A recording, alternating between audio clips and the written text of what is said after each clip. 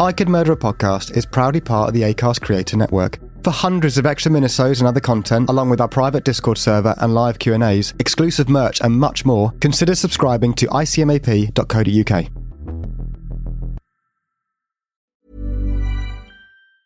Rory and Kid here from the award-winning podcast This Paranormal Life. Every week we investigate a paranormal story and decide if it's real or a hoax. Like the time a guy claimed he punched Bigfoot. Or when a UFO showed up at a football game in front of thousands of people. Each episode has sound effects, music, and storytelling that feels so real, you'll never sleep again. You will. Stop it. You're going to scare away new listeners. Check out This Paranormal Life every Tuesday, wherever you listen to your podcasts.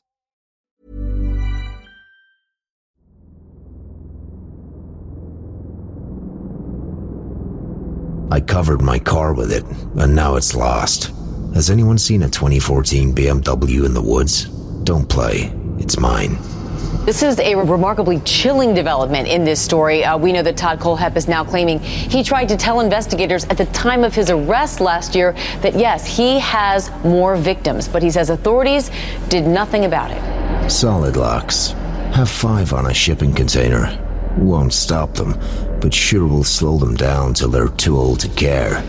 It was the case that riveted the nation. Kayla Brown discovered alive after she was chained up for 2 months by the ankle and neck and held in a metal shipping container on this property in rural South Carolina. Her boyfriend later found dead in a shallow grave nearby. Haven't stabbed anyone yet, but I am keeping the dream alive, and when I do, it'll be with a quality tool like this. In an 8-page letter to the Spartanburg Herald-Journal, Kohlhepp writes there is more than 7. I tried to tell investigators, and I did tell FBI, but it was blown off. Kohlhepp saying his killing spree may have crossed state lines and even borders, writing at this point, I really don't see reason to give numbers or locations.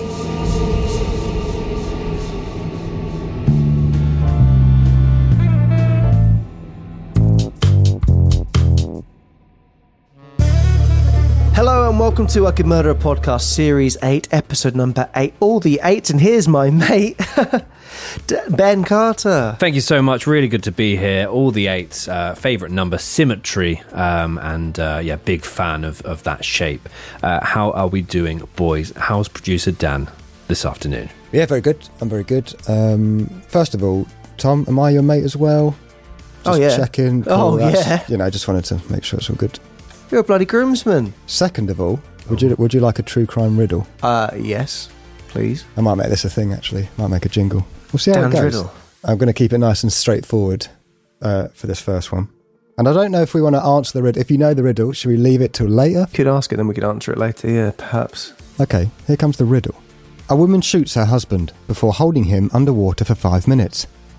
Later, they head out for a romantic dinner together. How can this be? I've got the first bit. Got an idea, yeah. Okay, well, mull it over, and... I'm not making note of the riddle or Googling either. My hands are here. I wasn't going to write down my answer. Oh, okay.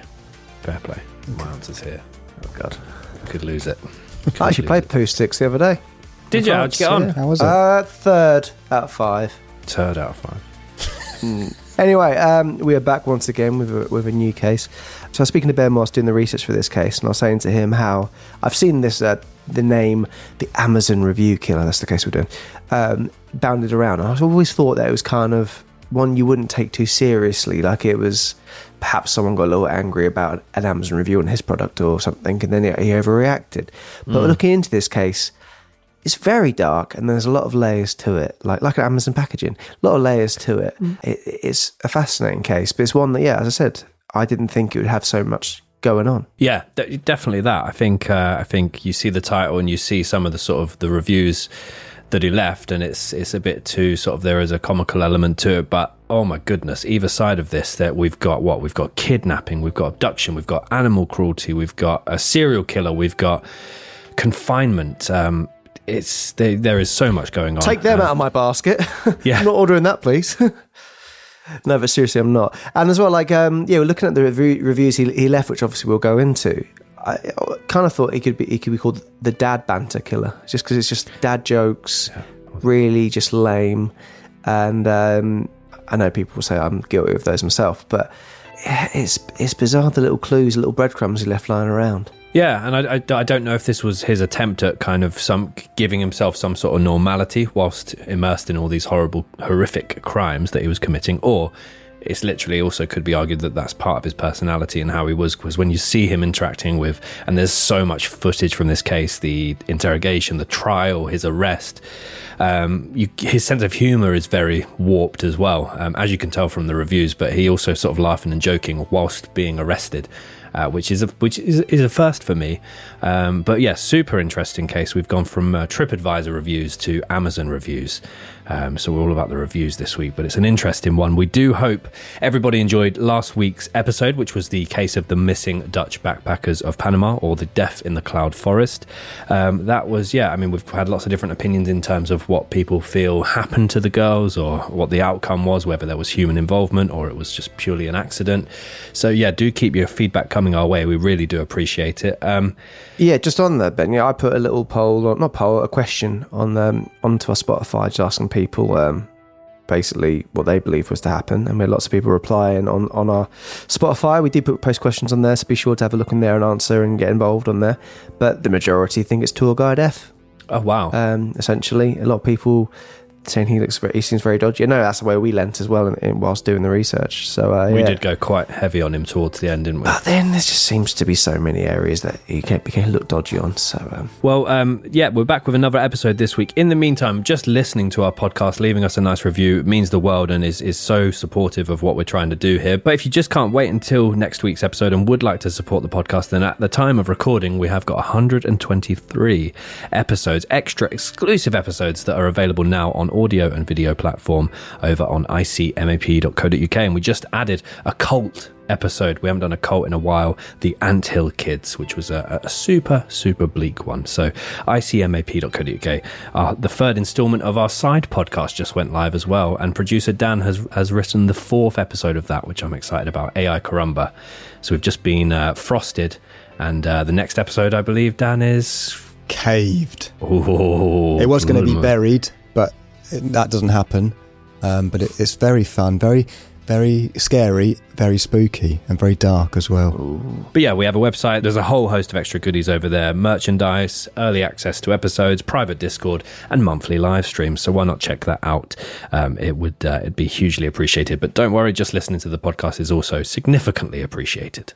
Bloody beautiful. Thank you. So this week's case is the case of Todd Kohlhepp, the Amazon review killer, the Superbike Motorsports murders, the girl in the container, the devil unchained, the South Carolina slayings, Big Bad Todd strikes. I think Ben might have made that last one up. My hands were above the table here. I don't believe that's one of mine. Oh. No. It's one of mine. No. But yes, as we said, this case it has everything, and it's one that, as I said, you might not take it seriously by the title, but it gets very dark. And then Danny Boy is gonna set the scene for us. Todd Kohlhepp, now more infamously known as the Amazon Review Killer, sent shockwaves through society with his heinous, systematic series of crimes. Acting as a real estate agent by day, Kohlhepp lured multiple innocent victims into his web of terror, concealing them within his second life. He transformed his sprawling property into a chamber of horrors, where his captives face unimaginable suffering. His twisted desires led to a string of cold-blooded murders, carried out with ruthless precision. But what truly earned him his chilling moniker was his audacious move of leaving distressed reviews on products he had purchased on Amazon. An eerie and arrogant attempt at normalcy amidst his gruesome acts. Describing locks that won't stop and knives that keep the dream alive, Kohlhepp's reign of terror exposed a darkness far beyond anybody's comprehension, revealing a mind capable of unspeakable cruelty and a trail of shattered lives that would forever haunt the record books of criminal history. So I think that gives us a really good flavour for what we're going to be discussing today. I think he's from looking into this a bit deeper, he's certainly had an absolutely horrific childhood, and there is certainly a point to be made about the argument between nurture and nature. But still to this day, there's not a lot of regret, not a lot of sympathy, not a lot of empathy in his personality, and it still remains a very sort of active case to date. And on him potentially having more than the 7 victims that we're going to discuss in this episode, Todd Kohlhepp said the following. I've never done anything to anybody who didn't have it coming. At this point, I really don't see a reason to give additional numbers or locations. So it's worth noting that Todd as well, we'll get into it later on in the case, he does like to be in the headlines, be spoken about, be talked about. So some things he says later on has to be taken with a pinch of salt for sure.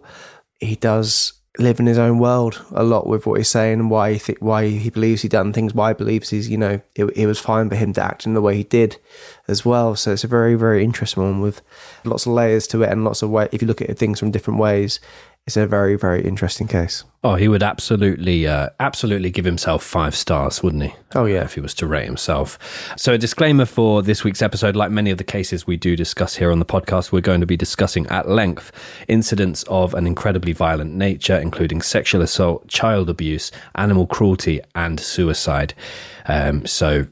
Just to bear that in mind with this week's episode, it does go down a lot of different avenues this week. Yes, indeedy. So we're going to start with the early life as we normally do, and we're going to see if there's any red flags or red deliveries, red little packages that pop up early on in Todd Christopher Kohlhepp's life. And I think, you'll agree with us that there's some early signs of worrying behaviour. Todd Christopher Kohlhepp was born Todd Christopher Sampsell on the 7th of March 1971 in Fort Lauderdale, Florida. He was the only child born to William Sampsell and Regina Reggie Tague. He had an isolated, highly troubled childhood and early life, marked by various difficulties as well as highly disturbing behaviour. And straight away, one of the first articles I read about this man stated, Todd Christopher Kohlhepp has been angry ever since he learned to walk and talk, which I thought was frighteningly accurate. Although in some of the interrogation footage and his actual arrest, he's very sort of jovial, laughing and joking with these arresting officers. He also, you can see him with the flick of a switch turn into a completely different person. And although I felt that quote was very accurate, it wouldn't surprise me based on his childhood if he had a lot of anger in him, even as a baby. It's a weird thing to say about a grown man, but I could imagine him in an adult diaper. Adult nappy. Cloudy with a Chance of Meatballs, that guy who's the baby from the slogan earlier on, who wears the big nappy later on. I can imagine him doing that in a life. What's the word? Life. I forgot about the film then, The Cloudy with a Chance of Meatballs. I thought that was sort of a weird innuendo about maybe shitting yourself. Nope. No. Just a kids movie. For fuck's sake, Cloudy with the... I can get the meatballs being... You were talking about a diaper then to go onto that, so I just assumed. What was it called? Live action remake. If they did that of that, I could imagine him playing that role. Oh, that's what I was trying to say. Yeah, no shit in the nappy. Yeah. Todd's early years were shaped by an incredibly tumultuous family dynamic. During the first 2 years of his life, his parents would regularly get into verbal and physical confrontations in front of their newborn baby. The family lived in a relatively quiet, upper-middle-class neighbourhood within a small town in Georgia. However, neighbours would regularly have to call the police due to fears of domestic abuse, which put additional strain on the family. His parents divorced when he was just 2 years old after only 4 years of marriage, and he was raised primarily by his mother, Regina, who had gained predominant custody from this point onwards. Regina moved with her toddler Todd to upstate South Carolina, whilst his father, William, moved to the other side of the country, taking up residence in Tempe, Arizona. According to reports, Todd's relationship with his mother was strained from this point onwards, and she struggled with alcoholism as a fallout from the divorce. As a result, Todd faced instability and neglect during his formative years, which had a profound impact on his life later on. Todd's father, William, who was a military veteran, would not see his son again for the next 8 years, with many divided on whether this was a decision made by William or a decision made by Regina. Either way, this absolutely fueled a sense of abandonment within the youngster. Regina would remarry just a year after her divorce from William, marrying long-term friend Carl Kohlhepp in 1974. A couple years later, at age 5, Todd took the last name of Kohlhepp when his stepfather Carl legally adopted him into the family together with his 2 step-siblings. Immediately, a young Todd found it difficult to adjust to his new family dynamic and regularly pined for his biological father, who Regina would argue wanted nothing to do with her son or now ex-wife. What may have fueled Todd's difficulty in accepting his new family dynamic is his relationship with his new stepfather, Carl. It is heavily speculated that Carl was physically abusive to Todd on a regular basis, and that this fueled Todd's negative attitude towards him. However, it is also believed that, even as a youngster, Todd had numerous emotional and behavioural difficulties that Carl felt the only way to deal with would be to discipline. Later psychological reports found that Todd had an unhealthy and unstable relationship with his stepfather, and often declared in front of the entire family that he wanted to live with his biological father, William, over in Arizona.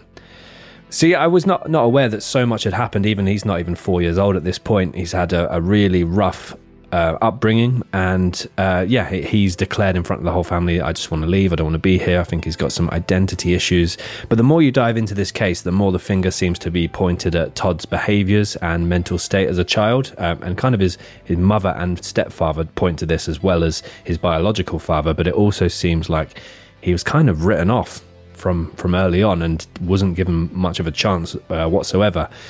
And he was born into such an unstable and seemingly unsupportive environment. So yeah, it's tough. As a child, Todd exhibited behavioural problems and showed significant signs of aggression.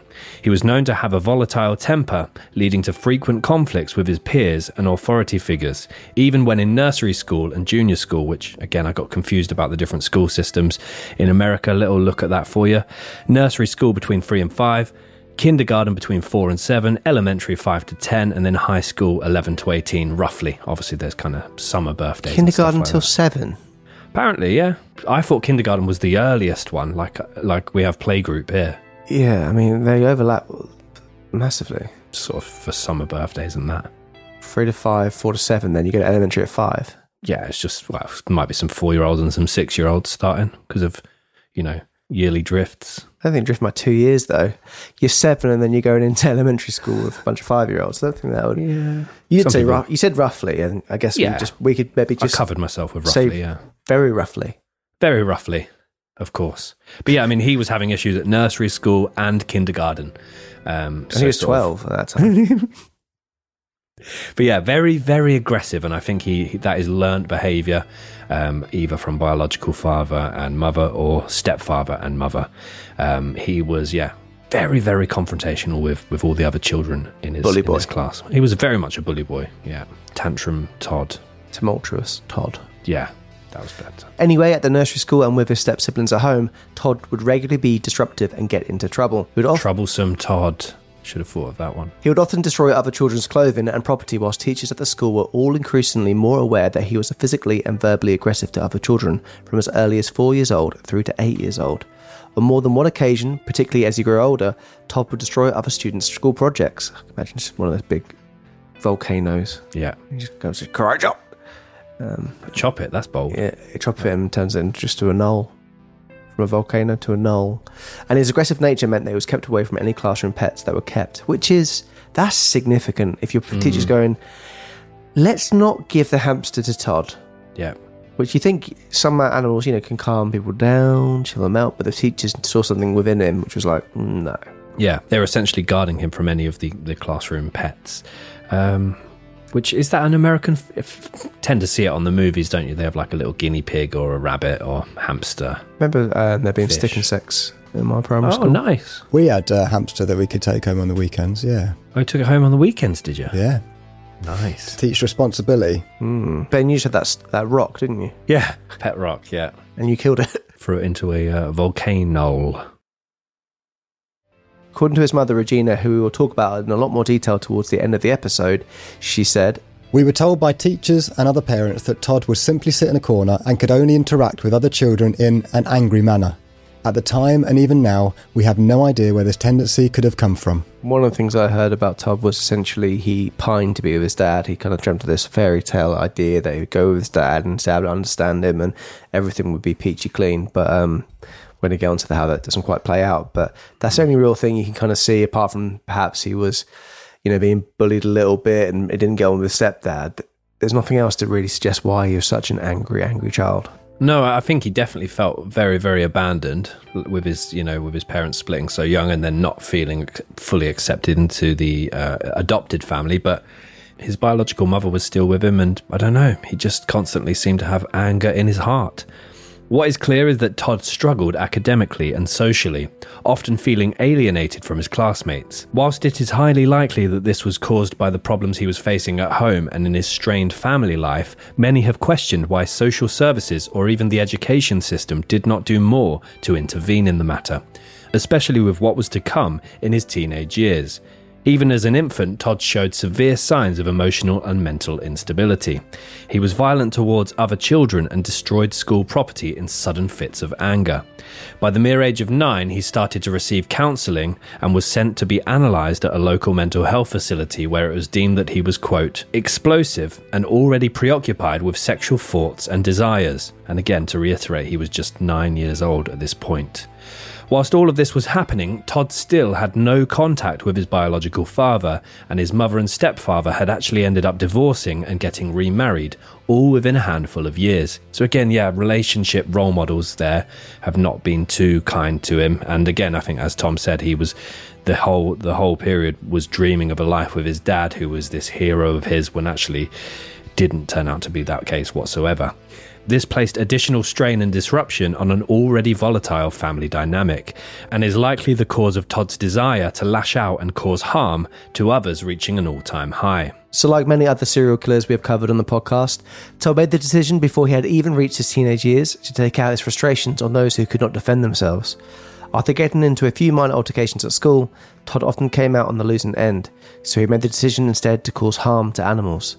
So a little trigger warning here, as Ben mentioned earlier on, this particular part is quite hideous, and it goes into quite a bit of detail about what he would do to an animal. Todd chased and isolated a small dog before shooting it more than a dozen times with a BB gun. He regularly kicked, threw and even attempted to strangle neighbourhood cats, and he once poured bleach into a goldfish bowl at his local Boy Scouts club, causing the goldfish to die and Todd to be kicked out of the Boy Scouts. As a result of his continually escalating behaviours, Todd's mother first tried to convince her ex-husband, William, to regain sole custody of Todd, but he allegedly refused. She then made the decision to send him to a psychiatric hospital in Georgia as an inpatient due to his continued inability to get along with other children, aggression towards other family members, and reported cruelty to animals.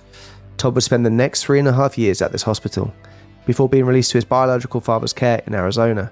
He was 9 when he entered the hospital and 13 when he left it.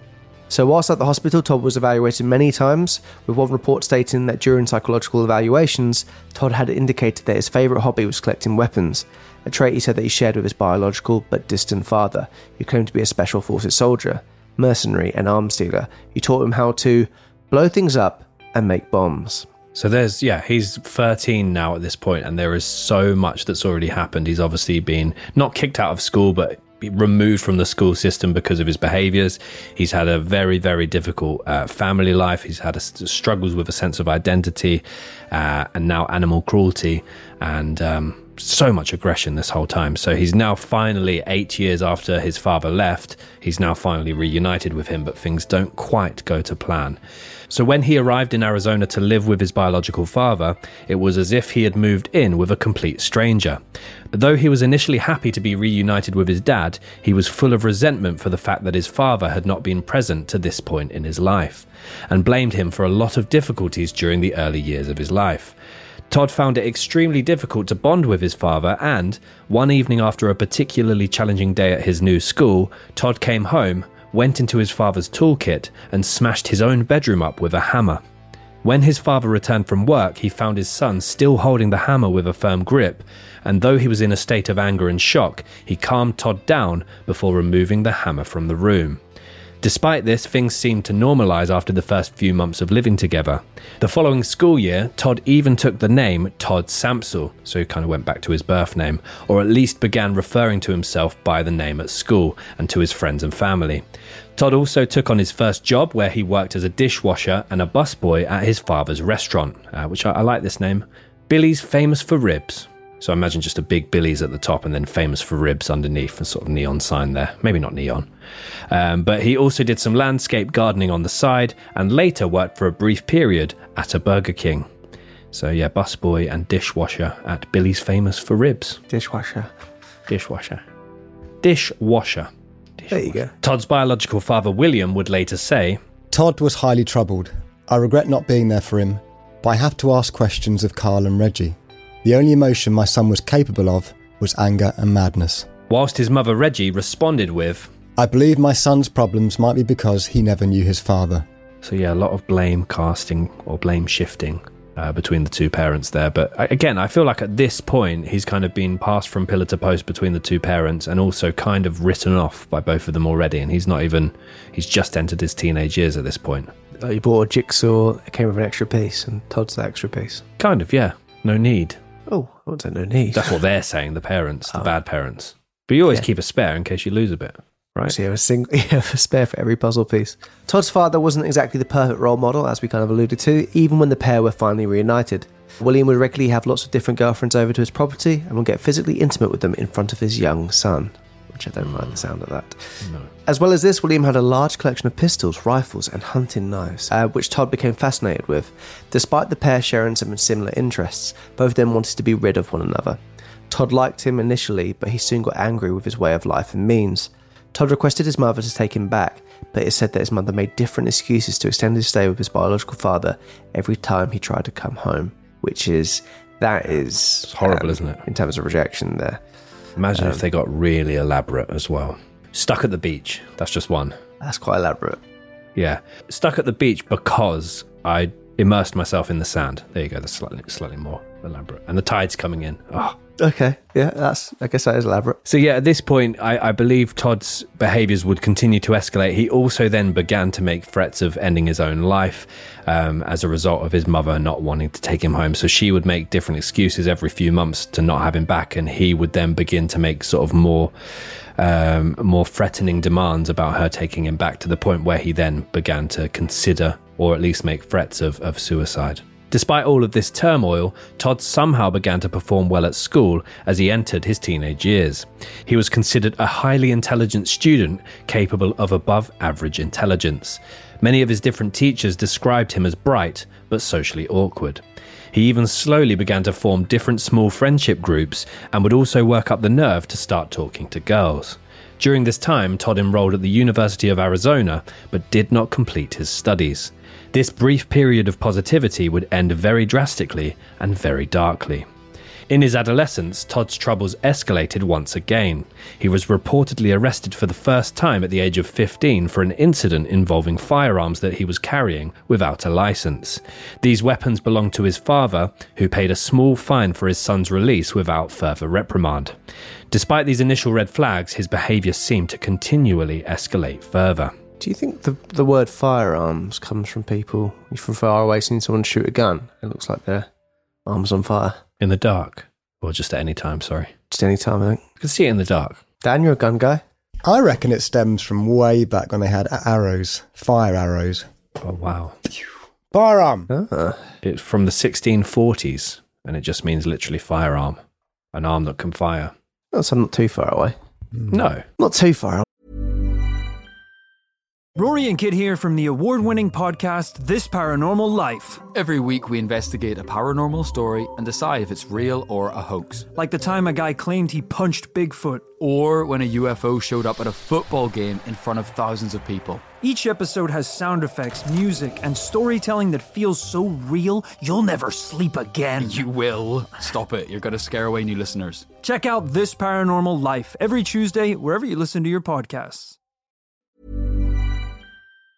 Well, yeah, sorry about that tangent there, guys. Tommy's tangent. On the 25th of November 1986, a then 15-year-old Todd kidnapped an unnamed 14-year-old girl in his father's hometown of Tempe, Arizona. According to police records, there's kind of two accounts we've heard of this particular thing, so we'll go into both. According to police records, Todd lured his neighbour 3 homes away with the promise that her boyfriend wanted to speak with her.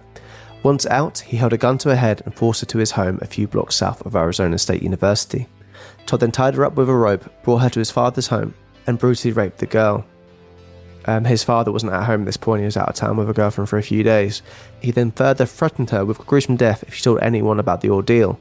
So the girl actually was quite smart at the time, and she actually, explained to Todd how, it's fine, we'll keep it a secret, and she basically talked him down from doing anything drastic at the time, because he was thinking, do I need to get rid of her? Like, is she going to tell on him, report him, and him be in trouble?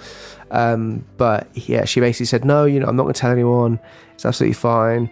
At the time when she left the house, she was babysitting her 2 little brothers at the time.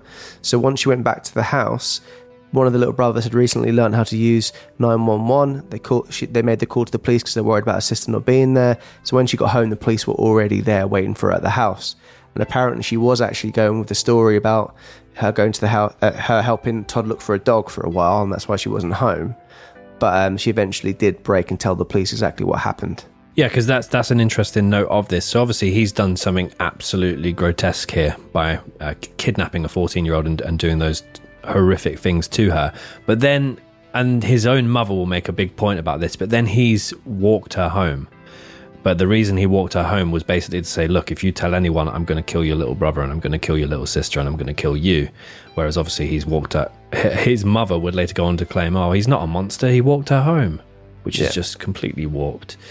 So his father, William, was out of town, and there are kind of, again, 2 different stories here. Number 1, he was away on a business trip in Nebraska, and number 2, he was away for a long weekend with one of his girlfriends. Either way, he basically had also requested one of his close friends to check in on his son, and he would arrive shortly after Todd left the house with this girl. Whilst he did have her in the house, he tied her hands with rope and put tape over her mouth before then going on to attack her and walking her home.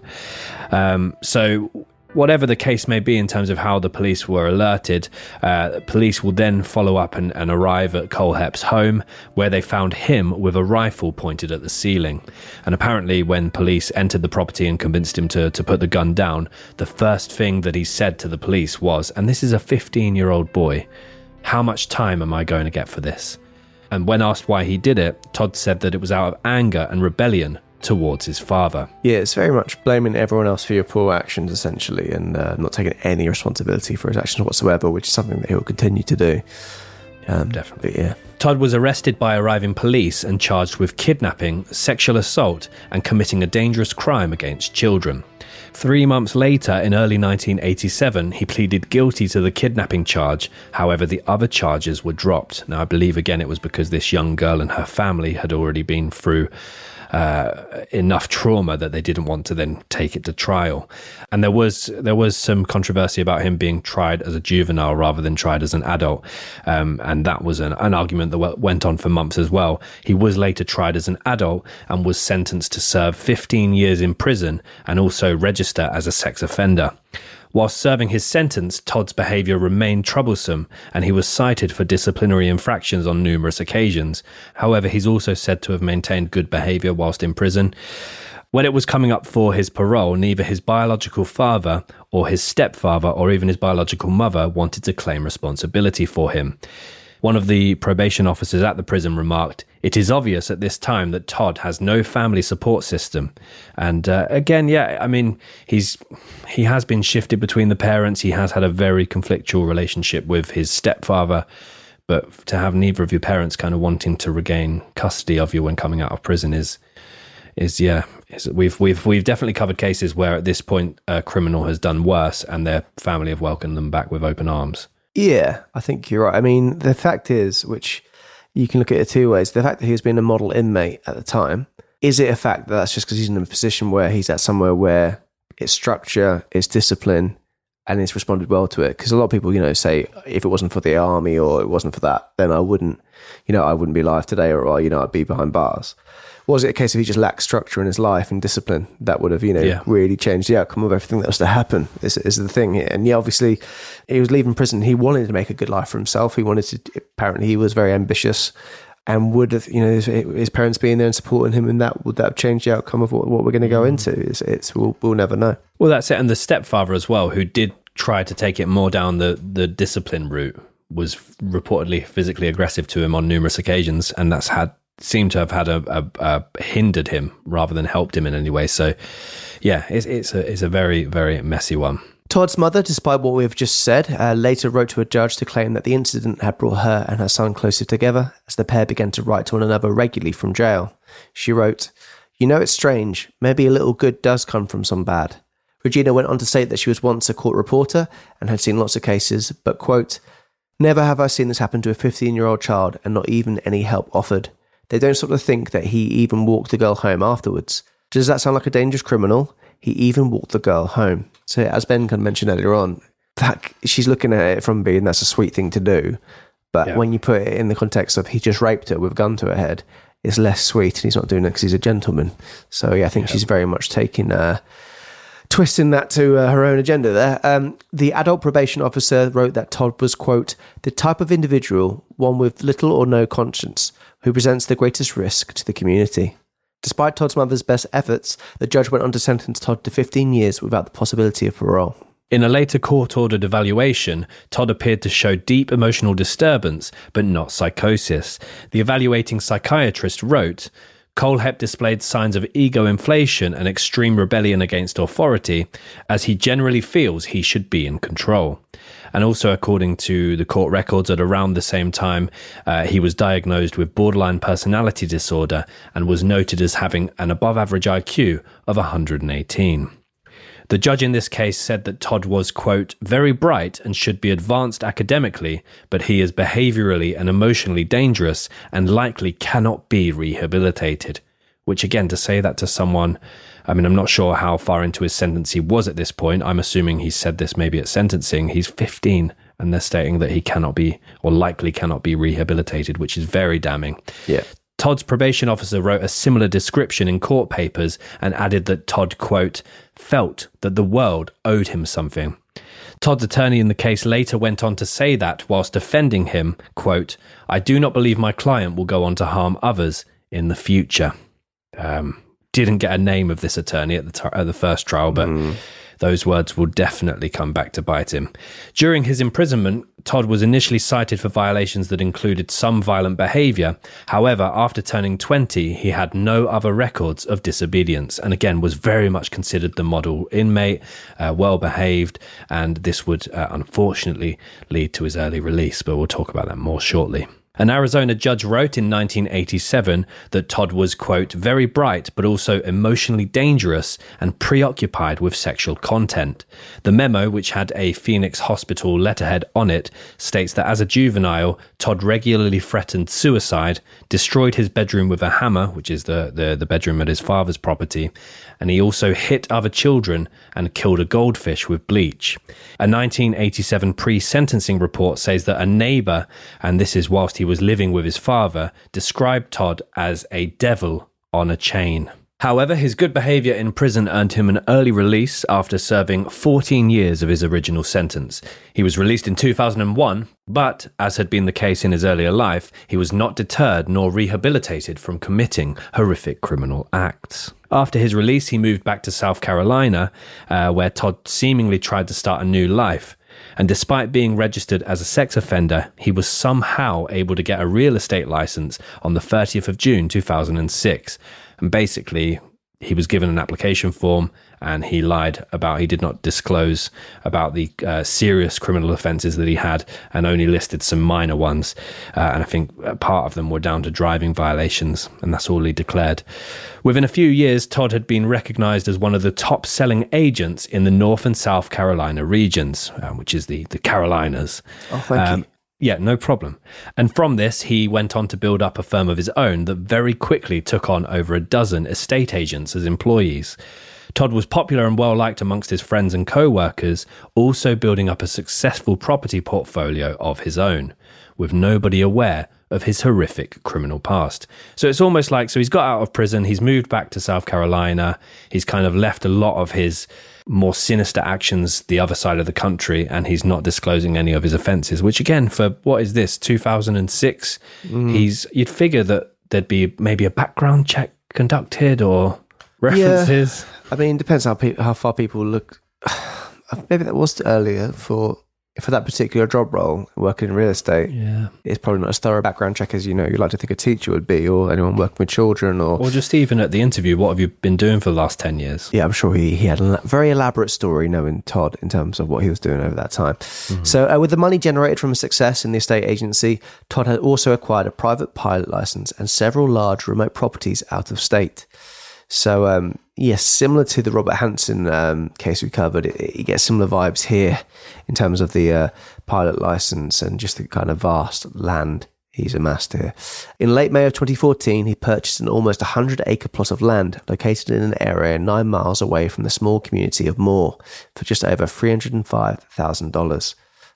That's a big plot of land. That is, isn't it? For 300, that seems very cheap to me. We've done acres before, and then we were both very far off how big that actually equates to. But yeah, that's an interesting one. He then set a large steel fence, which cost an additional $80,000 around the perimeter of the property. Yeah, that's a big old fence. With his portfolio of properties, he would also build up weaponry as well as numerous military and survival equipment, many items of which he would later become infamous for as the Amazon review killer. And I just thought reviews, in general, reviews, they're quite interesting. Notoriously not, but some of them are, though. We wouldn't be here today without them. In a way, talking about this case. Well, we might. Throw it. Ben Carter's interesting facts. Throw it. Welcome back. I hope everyone's doing great. I hope everyone's having a happy whichever day or night of the week it is in your world right now. Last week we discussed TripAdvisor reviews at length. This week we are discussing Amazon reviews at length. You couldn't make it up. So this week I've decided to do, the team here at BC's IFs have decided to do something a little bit different. They needed to. Sorry? They needed to. Did they? They thought, you know what, we've been acting with a bit of pressure on our backs for the last few weeks. Let's just do it without pressure and see what happens. And so that's we've kind of come up with this week. Go back to our roots. Don't lower your standards. So what I'm going to do is something, as we said, a little bit different. I'm going to throw a few Amazon review facts your way before jumping into a family fortune style quiz on the worst reviewed products between 2022 and 2023. So producer Dan and Tom, if you'd like to battle it out, I'll basically, whoever gets to 3 items first will win the lot. So Amazon reviews, obviously there have been millions left all around the world. But did you know, of all these millions of reviews, a mere 5 to 8% of people actually end up leaving them? Yeah, that's probably about right. Yeah, it is right. Yeah, it's a fact. But what's interesting about these different reviews is the vast range in terms of different products that are bestsellers or different products that are more niche, but they still collect very varied aggregated scores. I then thought, let's find out what the most popular product on Amazon is, and they literally have a bestsellers section which changes daily. So I can't give you at the moment. It's a PlayStation 5, but that again, it's changing very, very quickly. Get into the game, mate. We're ready. Yeah, exactly. So what we're going to do is we're going to, and typically, just so you know, if you need to get yourself out of a bit of a wrangle down the pub or something with your friends, typically your bestsellers range from clothing and shoes to electronic devices. So the worst reviewed items of 2022, 2023. BCS IFs. No, we're not on there yet. We got some good reviews coming in anyway. And a credit here to Vice and Thrillist for putting this list together. Basically, I'm going to give you some clues because some of these items are quite niche. Of them, actually, ironically, a book called 1-Star Reviews has ended up on there. It's an Amazon-based book which has gathered a load of 1-star reviews, but I think some of them are in homage to the book itself. It's quite nice. So I'll give you some clues, and if anyone sort of, I can give you a clue on one item itself and see who gets it first, or I can just leave you to it. That's your game, mate. You thought it out, so just let us know what you think. Give us a clue. Give you a clue. Okay, right.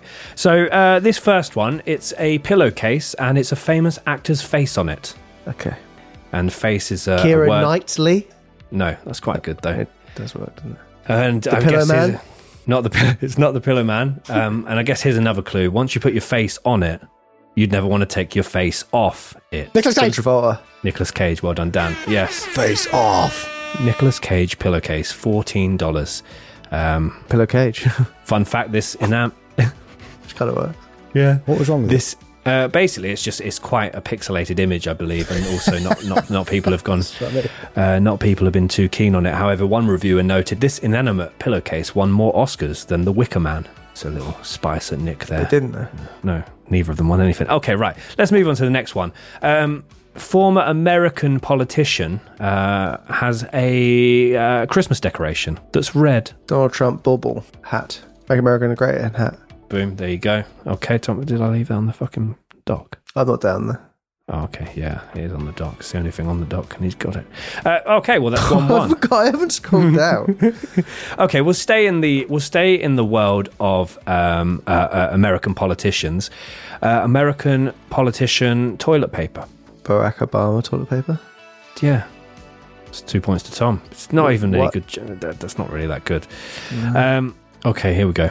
Insect that you can buy alive in a large quantity. 1,500 of them, in fact, for $11. Ants. Locusts. No. Worms. Maggots. I don't want to give it away, but flies. People are usually quite happy about these. Ladybirds or ladybugs, yeah. 1,500 of them. Buying them to get rid of the on their plants to kill other animals. Exactly. It's currently out of stock, but it got loads of really bad reviews because they're supposed to arrive live, and the container didn't have too many air pockets by the sound of it. Okay. Or a house. Yeah. My dad once ordered a queen bee online. Wow. Beyonce turned up. That was good. The postman said, I don't think you're ready for this jelly. You can tell us like, what? Finally, a rapper that's released a cookbook, and it has alliteration. Snoop Dogg sausages. No, but I would... Snoop hot dogs. Snoop hot dogs. It's not Snoop, all right? Oh, okay. It's got alliteration. Shall I say the first Dirty name? Old Bastards Barbecue. No. Dirty Old Bastard Barbecue. No? No.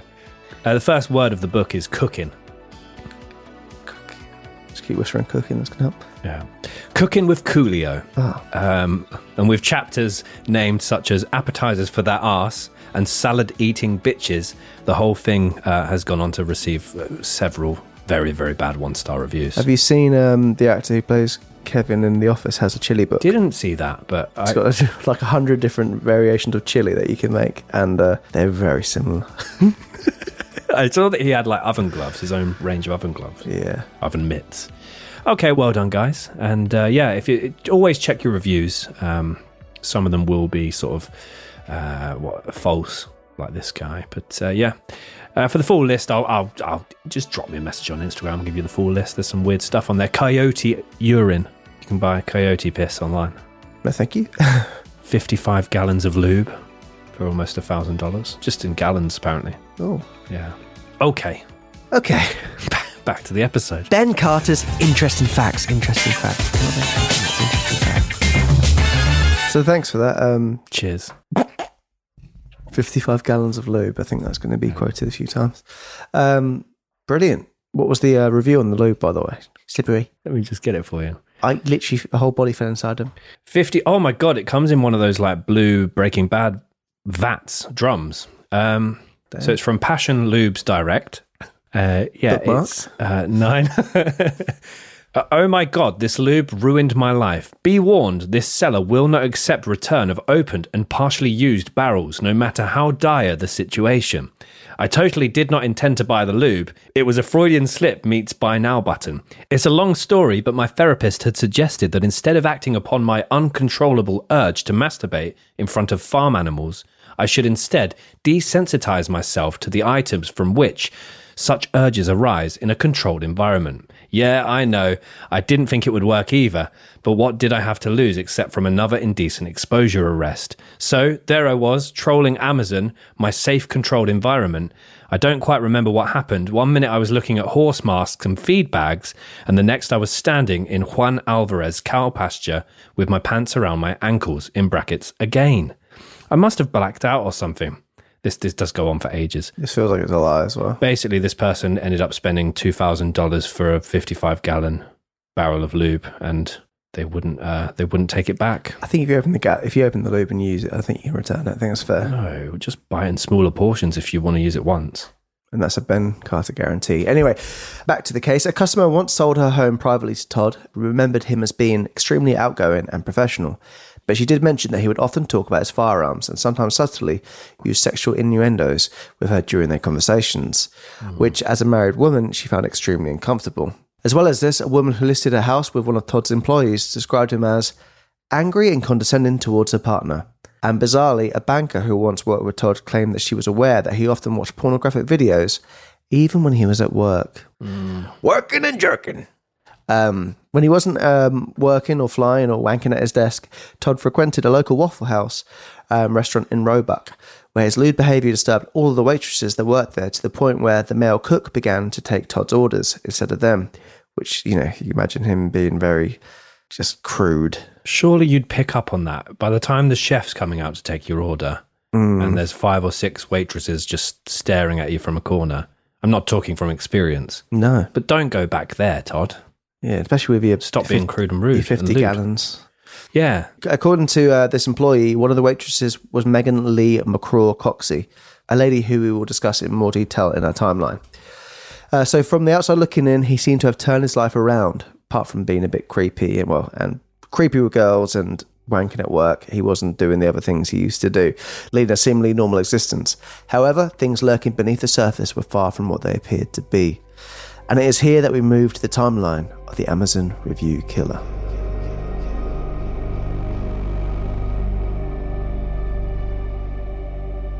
So, a quick recap, because obviously so much has occurred during his childhood and early adolescence. There were several clear issues raised, obviously, from his childhood. We've talked about the physical aggression, the cruelty to animals, sexual offences, perhaps his sense of abandonment, alleged suicidal tendencies, broken family dynamic. And as a result, Todd spent 3.5 years of his childhood in a secure psychiatric hospital, a decision obviously that was made by his parents. And he spent over 14 years in prison for committing a kidnap and rape at the age of 15. So by the age of 30, Todd had spent 17.5 years of his life locked away from the general public, with a judge as well as a probation officer both stating that they do not feel he can be rehabilitated. I mean, if I'm right, that's about 58% of his life in the system. 15.8. For the percentage folks out there, that's just over 58%. Fucking... For the percentage folks out there, that's just over 58% of his life in the system. I don't like just over 58%, because if I'm a percentage folk, I want to be bang on. It's like pi, 58.333. Oh, not that 58 pi. Word. Yeah. So yeah, quite a large percentage of his life in the system. And before moving to the timeline, we did obviously talk about Todd setting up his own real estate business. However, we need to now jump back a few years to show exactly how he was able to do this, but also to show how he was able to continue to escalate his crimes almost immediately after being released. So we're starting in the August of 2001. After spending almost 15 years behind bars, Todd is released from prison, aged 30. During his stay in prison, he behaved like the model inmate. He was even able to graduate from the Central Arizona College with a bachelor's degree in computer science. Perhaps surprisingly, Todd was never visited by either his biological father, mother, or stepfather during his time in prison. So that's, almost 15 years and none of them came to see him. I know he did write a lot to his mother. But I feel, again, they've kind of washed their hands of him very, very early on and continued to do so later in life. Once released, he decides to relocate from Tempe, Arizona to Spartanburg, South Carolina. Maybe Spartanburg? This is Spartanburg! January 2002, now a free man, Todd decides to learn how to drive and earns his driver's license. He then became a graphic designer for Seven Sons and Company in Spartanburg. What, Dan? Spartanburg. Spartanburg! He then became a...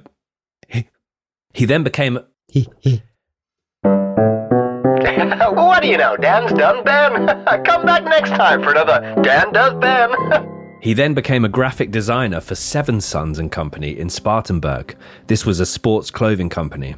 He manages to fabricate his CV and lies extensively about his employment history. So we did wonder earlier how many lies he would have told on that CV, and I reckon probably about 17.5 years worth of lies in my estimate.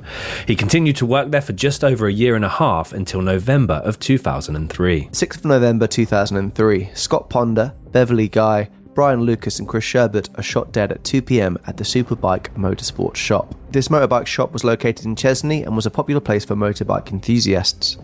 So this was a family-run business, and sadly it would see a son, mother and close friends dying within seconds of one another. So Scott Ponder left for work on the 6th of November before his wife had even woken up.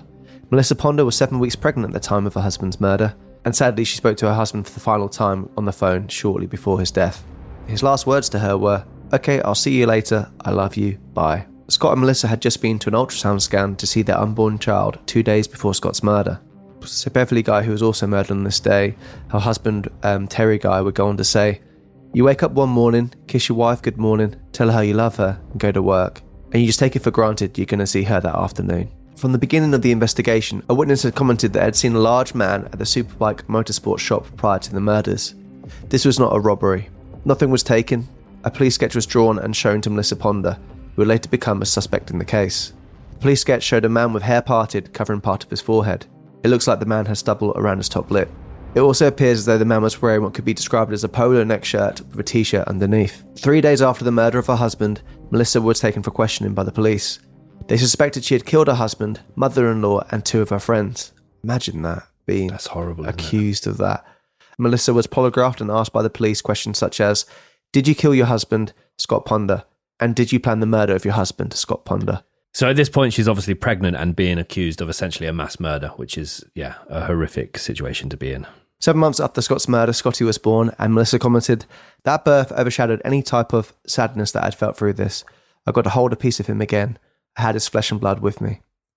Shortly after the birth of her son, Melissa was taken in for questioning once again, which obviously this case would this particular murder would go unsolved for a very long time. So you can understand why they have to be very thorough, and with a lot of the statistics in terms of people more likely to murder, they know the victims, etc., etc. So it's not too crazy, but it's just a very sad circumstance when we know with hindsight that she wasn't anything to do with it. So this Superbike Motorsports shop, it was kind of isolated in the middle of nowhere. It wasn't a thriving business by any means, but it did have regular customers that would hang out there. And obviously, as Tom mentioned, it was a family-run business, so it wouldn't be unusual for the entire family and their friends to be there and hang around in the shop. And this is why I think as well, due to like the lack of additional witnesses or a lack of people being in that area at the time, it was able to go unsolved for so long. And they had Melissa as their prime suspect for so long, this early stage pregnant lady, and they had no one else to go off really, apart from potentially this composite sketch that was drawn up, which again doesn't look at all like who actually the criminal would end up being. I think, to really highlight Ben's point there as well, we'll get into it with Noel Lee, who actually went on to find the bodies. I mean, multiple shots were fired, and the bodies were left there for quite a while. So no one had heard the shots and come across to it, just to show how out of the way they all were as well. So following this line of investigation, the police retrieved a nappy from Melissa's newborn baby, Scotty, and DNA tested it. So these test results from the nappy essentially to the blood test, because it was the wrong blood taken from the victim, would go on to kind of highlight they think that this affair happened. Melissa vehemently denied that this could not be true. She said she told the police, I'm going to get my baby. You will swab his mouth in front of me. I will watch you. Put it in that envelope. The second testing was conducted, but to her surprise again, the results showed that Scott was not the father. Shortly after this altercation happened, Melissa was told the police had swapped the vials of blood that had been used within the testing. It had been mislabeled and Melissa was finally cleared. However, Melissa admitted, I cannot tell you the things that have been said about me. I know that Scott's grandmother, who I thought I was close to, died, believing that was not her own grandson. Yeah, that's horrific, isn't it? That's not a small error by any means. That's significant. And for them, that's first of all part of the reason why they honed in on her, first of all, as a prime suspect. But then secondly, it's almost turned the surviving families and the victims against her. Yeah. So that's horrific. Noel Lee, a close friend of Scott Ponder and Brian Lucas, also was scrutinised by the police. Noel had found the bodies and called 911, where he told them, apparently everyone's been shot up here. Everybody's laying down in a pool of blood. His mum has been shot. The mechanic's been shot, whilst in a state of shock. He then told reporters that he was fingerprinted and left with the label of the murderer responsible, until it was later found to have been the crimes committed by Todd Kohlhepp, who was proven to be the gunman years later. It was revealed that Todd shot the 4 people within the shop after they apparently, again, this is according to Todd, apparently they laughed at him and mocked him when he tried to return a bike that he had damaged. So they refused to give him a refund and they mocked him for not knowing how to ride a motorbike. Obviously, unbeknownst to them, he'd spent however many years in prison and had only recently got his driver's license. But basically the story is he had very badly messed up this motorbike and tried to return it because he blamed it on the shop selling a sort of a faulty bike, when it was actually him. And allegedly one of them even said, which bike are you going to mess up next, or something like that. They made sort of like a passive aggressive comment towards him, which he did not like. The motorbike apparently he got was one that it was for a very skilled person. It was a very quick bike, it was very hard. You had to be very delicate with it, and anyone with no experience with motorbikes, which he didn't really have, it would have been very hard for him to manage. But they didn't really. He was like, I want to get that bike. So him trying to ride it as an amateur wasn't a good idea. And him kind of obviously getting the scuffs and nicks on it, like as you would get. He tried to return it, like Ben said, and they weren't having any of it. But so I think his pride was very much hit with that as well. Might be wrong as well, but I know this will probably be different in America, but in the UK, don't you have to start off with like a little moped and learn on that, and then you go up in the engine sizes that you're able to drive based on experience? I don't know. Your dad's got some motorbike experience, hasn't he? He has, yeah, but I'm sure, I mean, this is going back years and years and years, but I'm sure you have to do like to get a basic, it's like driving, again, I could be wrong with this, but like driving certain freight carriers. You have to start on the smaller ones and work your way up to different sizes, right? You can't just jump in at the deep end. I think you're right, but I think you can also get courses, like you can do like a week course and it gets you right to the top really quickly. Right to the top. Well, I mean, it's no surprise that Todd Kohlhepp wanted to jump in at the deep end and have the fastest, nifty, I'm going to use the word niftiest bike in the shop. And yeah, apparently he came back to try and return it after he'd obviously scuffed the bike up pretty badly. They started laughing, so he then decides, okay, well, if you're going to laugh at me, have some of this, and he pulls a gun out, which is just a ridiculous reaction. And that's if that even is the true story. Yeah, because apparently he was waiting around the bikes, looking at bikes, waiting for people to leave. It was a grandfather and the grandson that left, and he was the last customers in there before with him. And once they left, he said, I want this bike. They went out to kind of go sort it out, and then he started opening fire. It's particularly, he wasn't after Beverly. She kind of was a collateral damage, sadly. He thought, can't leave another witness here, so he shot her immediately as well. But yeah, not trying to do a pun in terms of motorbikes, but 0 to 100 quite quickly in terms of the shooting. So that's the tricky thing from this. I mean, you're inclined to believe his line of events, or at least that some sort of argument occurred, because there was he didn't burgle the shop, he didn't take any other bikes, it was just literally 4 people killed, and then he left. So yeah, from this, it's a really bizarre one. It's seemingly a completely random spree killing here, and there's no financial motive, there's no motive in terms of he knew these people. He's just literally, according to him, been laughed at and mocked, refused to give a refund, so he's taken 4 lives. In March of 2006, so 3 years later, Todd earns a private pilot's license from the Federal Aviation Administration. In a letter written in November of 2017, Todd alleged that this license had a hand in his criminal activities. He wrote, I tried to tell investigators, and I did tell the FBI, but it was blown off. It's not an addition problem, it's a multiplication problem. Leaves the state, leaves the country. Thank you, private pilot's license. What Todd is referring to here is an 8-page letter that he would later write to the Spartanburg Herald Journey whilst in prison, claiming that he had tried to tell the police and FBI that there were more victims that had not been accounted for, which again, we're going to go into a lot more detail shortly about. Kohlhepp wrote that he had tried to tell investigators and actually had informed the FBI, but it was, quote, blown off. He then went on to make the infamous claim, at this point, I really don't see a reason to give numbers or locations. A few months later, Todd decides to take the South Carolina real estate exam. Whilst completing his exam, he conveniently does not admit his placement on the South Carolina Sex Offenders Registry. He then decides to open TKA Real Estate. Todd Kohlhepp and Associates, maybe? Todd Kohlhepp? Agency. Oh, yeah. He starts his business from the comfort of his own home. His first house was in Moore, South Carolina, and on the 30th of June 2006, Todd finally received his real estate license. 2008, Todd earns himself more qualifications as he graduates from the University of South Carolina upstate with a degree in business administration marketing.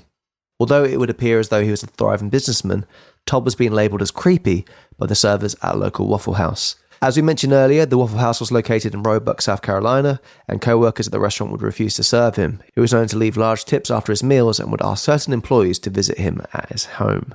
As in, come back home with me. If you see me eat that cow pie, come back home with me, eh? Yeah, it's not worth the tip, is it? No, not really. As a result of this behaviour, a male cook began to take the orders from Todd, making the servers feel slightly more at ease. Megan Coxey was a 26-year-old waitress who worked at this particular Waffle House. Megan and her husband would later be found dead at the hands of Todd Kohlhepp. One of her colleagues commented, I know for a fact he didn't just pick her up off the street, he met her there.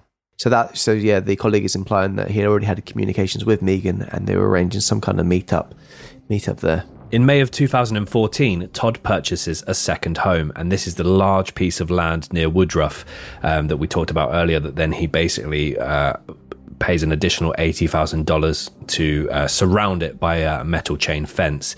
His business was successful and Todd was starting to make a name for himself, hence his ability to quickly buy a second property. After purchasing the land, Todd decided to add a chain link fence to this estate, which in hindsight, some people believe should have raised questions, but he was known to keep a number of large dogs, and you know, he could have easily said, look, it's to keep the dogs in on the property, on the land. So yeah, this almost 100 acres that he's purchased and now surrounded by chain link fence has got a large double garage on it. There's a bit of a kind of a wooded area as well. And then all of a sudden, a couple of shipping containers appear on the property, but more on that shortly. In December of 2015, Megan Coxey and her husband Johnny Coxey disappear. As previously mentioned, Megan worked at the Waffle House that Todd was so well known to frequent. Megan and Johnny lived with their child in Spartanburg. Megan and Johnny did have a history with the law and had only recently been released from prison a few weeks before their disappearance. So, yeah, the reason why they kind of had a slight reputation with local police is that they were known drug users, and Megan was very well known to have been a heroin user.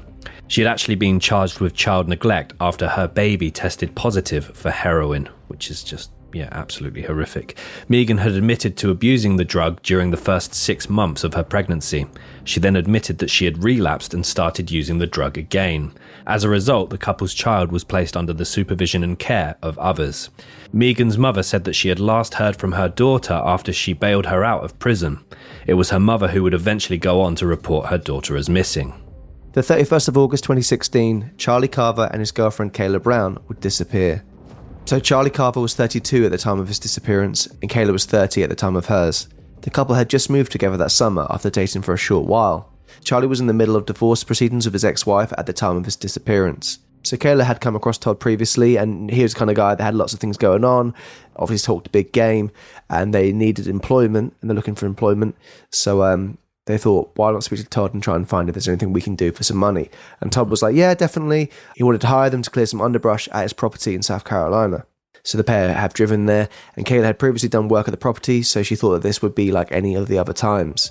She later commented, "We had walked inside and got hedge clippers and walked back outside. When Todd came back out, he had a gun in his hand. He fired 3 shots into Charlie's chest." Charlie's mother, Claudia Joanne Schiffert, said she last heard from her son on the 29th of August after he replied to her with a one-word answer via text message. They reportedly spoke every day. On the 3rd of September 2016, Charlie's mother files a missing persons report. She had not been able to contact either her son or his girlfriend, and after a search of their apartment, it did not look like they were staying there. Charlie's mother was not the only person to file a missing persons report. Leah Miller, a friend of Kayla Brown, also filed a report on the 5th of September after she had not been able to contact her friend. Leah had had last communication from Kayla on the 31st of August, when she texted her friend, "Are you awake?" at 6:06 a.m. Leah did reply to the message eventually, but this was hours after she had received it. After silence from her friend, Leah contacted the police. She told them that Kayla's car was parked outside of her apartment complex. Police gained entry into Kayla's apartment and found that Kayla's dog, Romeo, had been left inside for days without food or water. "That dog is her baby. She'd never leave him like that," said Bonnie Newsom, who was Kayla's mother. So this part we're going to go on to now really is a big insight into how Todd's mind worked and how he liked to kind of play with people, and essentially it's kind of like trolling. Yes. It's probably the most... he's probably the biggest troll I think we might have covered in terms of... I mean, I know we've had people before trolling the police with teasing them and bits and bobs, like BTK Killer being very cocky with like his serial boxes and things like that. But this is... Zodiac troll. Yeah, no bloody troll. But this is September till October 2016. Social media was used to try and find the couple. Physical copies of the flyers were also handed out and placed around Anderson. Facebook groups were set up to spread the message about the missing people.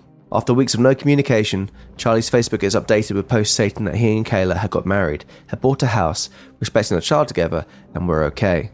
However, the families knew this was strange and did not think this was actually Charlie or Kayla posting. The photos, which claimed to be new, were found to have been taken over a year ago. The language used to post did not sound like Charlie. The account posted a photo of the couple from 2 years ago with the caption, "We're fine," but it was later deleted by whoever was using the account. All of a sudden, after a few days of silence, Charlie's Facebook posted a graphic of an apparently disturbed man, holding his hands on his head, accompanied by the words, "If I weren't crazy, I'd be insane." Yeah, it's like, it looks like something that you might find on DeviantArt. It's a really unsettled gentleman. An unsettled gentleman running his hands through his hair with bulging eyes. And yeah, if I weren't crazy, I'd be insane. You don't have to be mad to work here. But it helps. It helps. Yeah. And we just, lifeguards. I wouldn't want a mad lifeguard. No, Dan was a mad lifeguard. No, he wanted madness as a lifeguard. Yeah, he wanted chaos. Charlie's Facebook also shared an image on the 2nd of October 2016, posting the last few lyrics of the Eagles' Hotel California. Dan, could you read these lovely lyrics for us? I'll sing it for you if you want. Oh, go on. No, fuck that. Last thing I remember, I was running for the door. I had to find the passage back to the place I was before. Relax, said the night man. We are programmed to receive. You can check out any time you like, but you can never leave. So those, particularly those last two lines are very eerie in this case. When we go into what happened to Kayla, you can check out any time you like, but you can never leave. So Charlie's account also shared various memes, including two particularly unsettling ones. One that had the text, "What colour ribbon supports the cure for people who can't keep their nose out of other people's business?" Which is... You do have certain people on your Facebook who share those kind of things. You go, why are you sharing that? No one cares about your business, mate. And one said that, "Sometimes late at night, I dig a hole in the backyard to keep the nosy neighbours guessing." Yeah, that's a bit more obscure than the ribbon one. Well, like I said earlier on the case, this is like dad banter, the dad banter killer. And it's like those kind of posts. That ribbon one, was sort of strikes me as like Facebook mums. Yeah. What colour ribbon supports the cure for people who can't keep their nose out of other people's business? But they're the kind of people that go, "Had a really awful day today." And people are like, "Oh, what's up?" He's like, "Oh, DM me." Or they check in whilst at hospittal. That gets me. That does get me. Sorry to people that have done it, but that just, come on. I mean, not similar, but Sandy, my little dog, was used for some pictures for Wood Green for some marketing. And I shared it. Someone's like, "Is she at Wood Green?" I was like, "Oh no, I could see why. But why would I be sharing pictures of her? Like, oh, I've given my dog to Wood Green. Here you go." Very odd. So two friends commented on this particular post, with Brecky Hickman asking, "Are you hinting at what you did to them? You know it's sad that someone like you is using his Facebook page when his family and friends are worried about both him and Kayla." So, by the way, that's I'm reading it as it's written. It's not me just reading terribly. And Sarah Smith asking, "Is that what you did to Kayla and the real Charlie?" Which, I mean, to be fair, they've clocked it. Yeah, I mean, at this point, what is it? So they have been missing now, well, at the beginning of September, or the end of August, last day of August, they went missing. So they've been missing for a couple of weeks at the point now that these Facebook posts start to appear. And people are immediately assuming that whoever is making these posts, because they are so drastically different to what Charlie would typically post, they clocked it straight away. And this is horrific, because this, as Tom said, he does start trolling a little bit here, whoever it is that's using this account. So the user responded to lots of the comments almost immediately. There was literally minutes between some of these, seemingly not giving any serious thought to the replies. To make things even more horrific for the friends and family of Kayla and Charlie, whoever was using Charlie's account began to like and share missing posts of the couple, pages and groups set up to support their safe return. The user of the account also shared a fundraiser for the missing couple. Yeah, that's horrific. So that's what I mean by trolling. He's really he's really enjoying this power. I'm surprised at this stage, 2016, using IP addresses and exactly. things. Yeah. I'm sure someone with a half... if the police force, they have people who can see where posts are posted from. You're absolutely right. Yeah, this is like modern day. I know we just referenced him, but modern day BTK. And he's so quick as well. He's not like sat there stalling for hours to form some form of reply. He's immediately commenting straight back. So you can imagine him getting some real enjoyment from this. Yeah. On the 15th of September 2016, after Charlie and Kayla had been missing for 2 weeks, Todd Kohlhepp began posting status updates on his Todd Kohlhepp Real Estate Facebook page regarding the missing persons.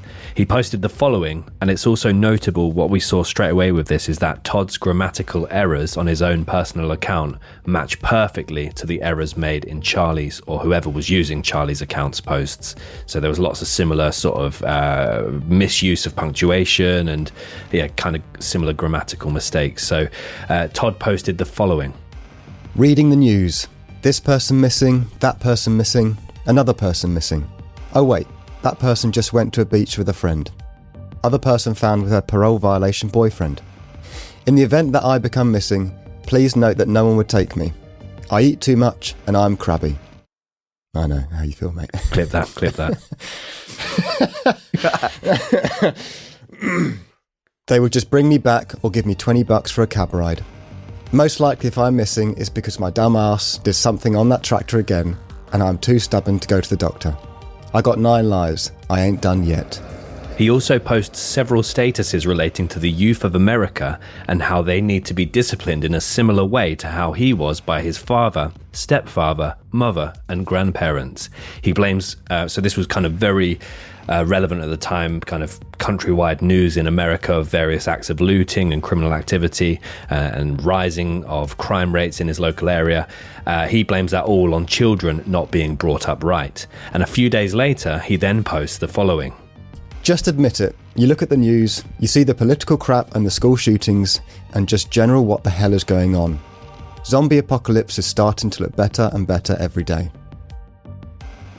Not that I want to align myself with a serial killer. I would actually quite like a zombie apocalypse. I was literally thinking, it's the kind of thing. Not that you post about the political crap and stuff, but I'd prefer the zombie apocalypse to what the other option is that he suggests. Okay. Oh, yeah. Yeah. We need Ebola to come as a huge snowstorm, wipe out half the population, then melt away. Just tired of entitlement, rude-ass people for no reason. People who race to cut in front of you, to slam on the brakes, to make a right turn. I mean, you can feel he's kind of going like, not non-specific there, just being to the human race in general. And then it just sounds like someone cut him off whilst driving and he's really pissed off, so he's posted the status. Which I imagine, Dan, do you get a little bit road ragey? I used to, yeah. I've kind of cut back on the old rage. It's not worth it. You never know what's going on in the other car, do you? I was always told to be very careful when I used to live in Leeds of getting in road rage with taxi drivers up there, which I never did because the different rumours I heard, I just kept quiet, kept in my lane and got home safe. Well, that's one thing, Ben. Keeping your lane is always good advice when you're driving. Yeah. All the best. But yeah, I mean, I can sympathise with him for the people that do cut in front of you and then slam the brakes on, because that's not very nice. But I don't really relate to him on anything else. But Dan wants a zombie apocalypse. Oh, I'd love it so much. Yeah. I'd thrive in that. What if they're fast? They run. They can't. They don't do like the 28 days later zombies. Yeah, those ones. Yeah. Well, the thing is, if I'm going to die, I'm going to die. But it's kind of a cool environment to die in, isn't it? So get your brains eaten. Yeah, I guess it's fun. And we're all insured. Yeah, that's true. Fantastic. Thanks, Dead Happy. So he's still making all of these different bizarre rants about society whilst also technically being he is. He's technically at this point a serial killer and has a kidnapped young lady captive on his property for over a fortnight at this point, and he's taken to Facebook to rant. I'm still thinking there, Ben, from your authority there for Dan's death wish. Can I just get a group of people to gather around my body and rip me to shreds? I'd love that. Can't you do zombie experiences? Isn't there a thing? Yeah, I've done one. Did one last year. There's Hitchbrook House do experience a haunted thing. That's not too far away. There's a place in America, Ben, which would be funny to do a little review thing on. That, is this that bloody one that's had loads of people threaten legal action? You pay to basically be terrorised. I watched a Vice documentary on that, yeah. Oh. You get waterboarded and stuff, don't you? Oh, shit. You're basically paying to get kind of like tortured. Something manner. It's horrific. Quite like that. You would not like that. You have to sign like a 20-page waiver down before you even... McCamey Manor. There's a whole Wikipedia page on it. We'll do something on that sometime. Yeah. Nice. It offers a prize of $20,000 for completing it. I don't think anyone's completed it as of yet. I would love to do a vlog, Dan. Go to America with you, and you're going to win that prize. Can you actually win 20 grand? A volunteer guide testified that the 40-page waiver signed by participants lists possible risks, which include having teeth extracted, being tattooed, and having fingernails removed. You'll fancy it? 20 grand, though. Fingernail grows back, tattoo removal. No, the teeth thing put me off. You spent quite a bit on your gnashes already, haven't you? So I have, yeah. I imagine, the closer you get to completion, the more they're trying to it becomes defending a 20 grand payout. So we're going to put you in an ankle lock. It costs 21 grand to do it as well. So. So anyway, at this point, if you hadn't guessed, it's Kohlhepp that is posting all these bizarre statuses and sharing all these bizarre memes on Charlie's account, responding to comments on there, sharing missing persons reports on there. At the same time, he's kind of making all these different statements about modern day society on his Todd Kohlhepp real estate page on Facebook. At this point, he's making all these different bizarre rants about society whilst also technically being a serial killer and having kidnapped a young lady, keeping her captive for over a fortnight at this point. So he's living several different lives and identities as of right now, and the investigation continues. So as it does continue, it was later revealed that Charlie and Kayla had been hired by Kohlhepp to do some landscaping work in a wooded area of one of his properties, which, as Tom mentioned, he'd mentioned to them that he had some underbrush that he wanted to be cleared out from this particular forested area. So they were brought to this kind of isolated piece of land by Kohlhepp, who then locked the gate behind them as they entered the property.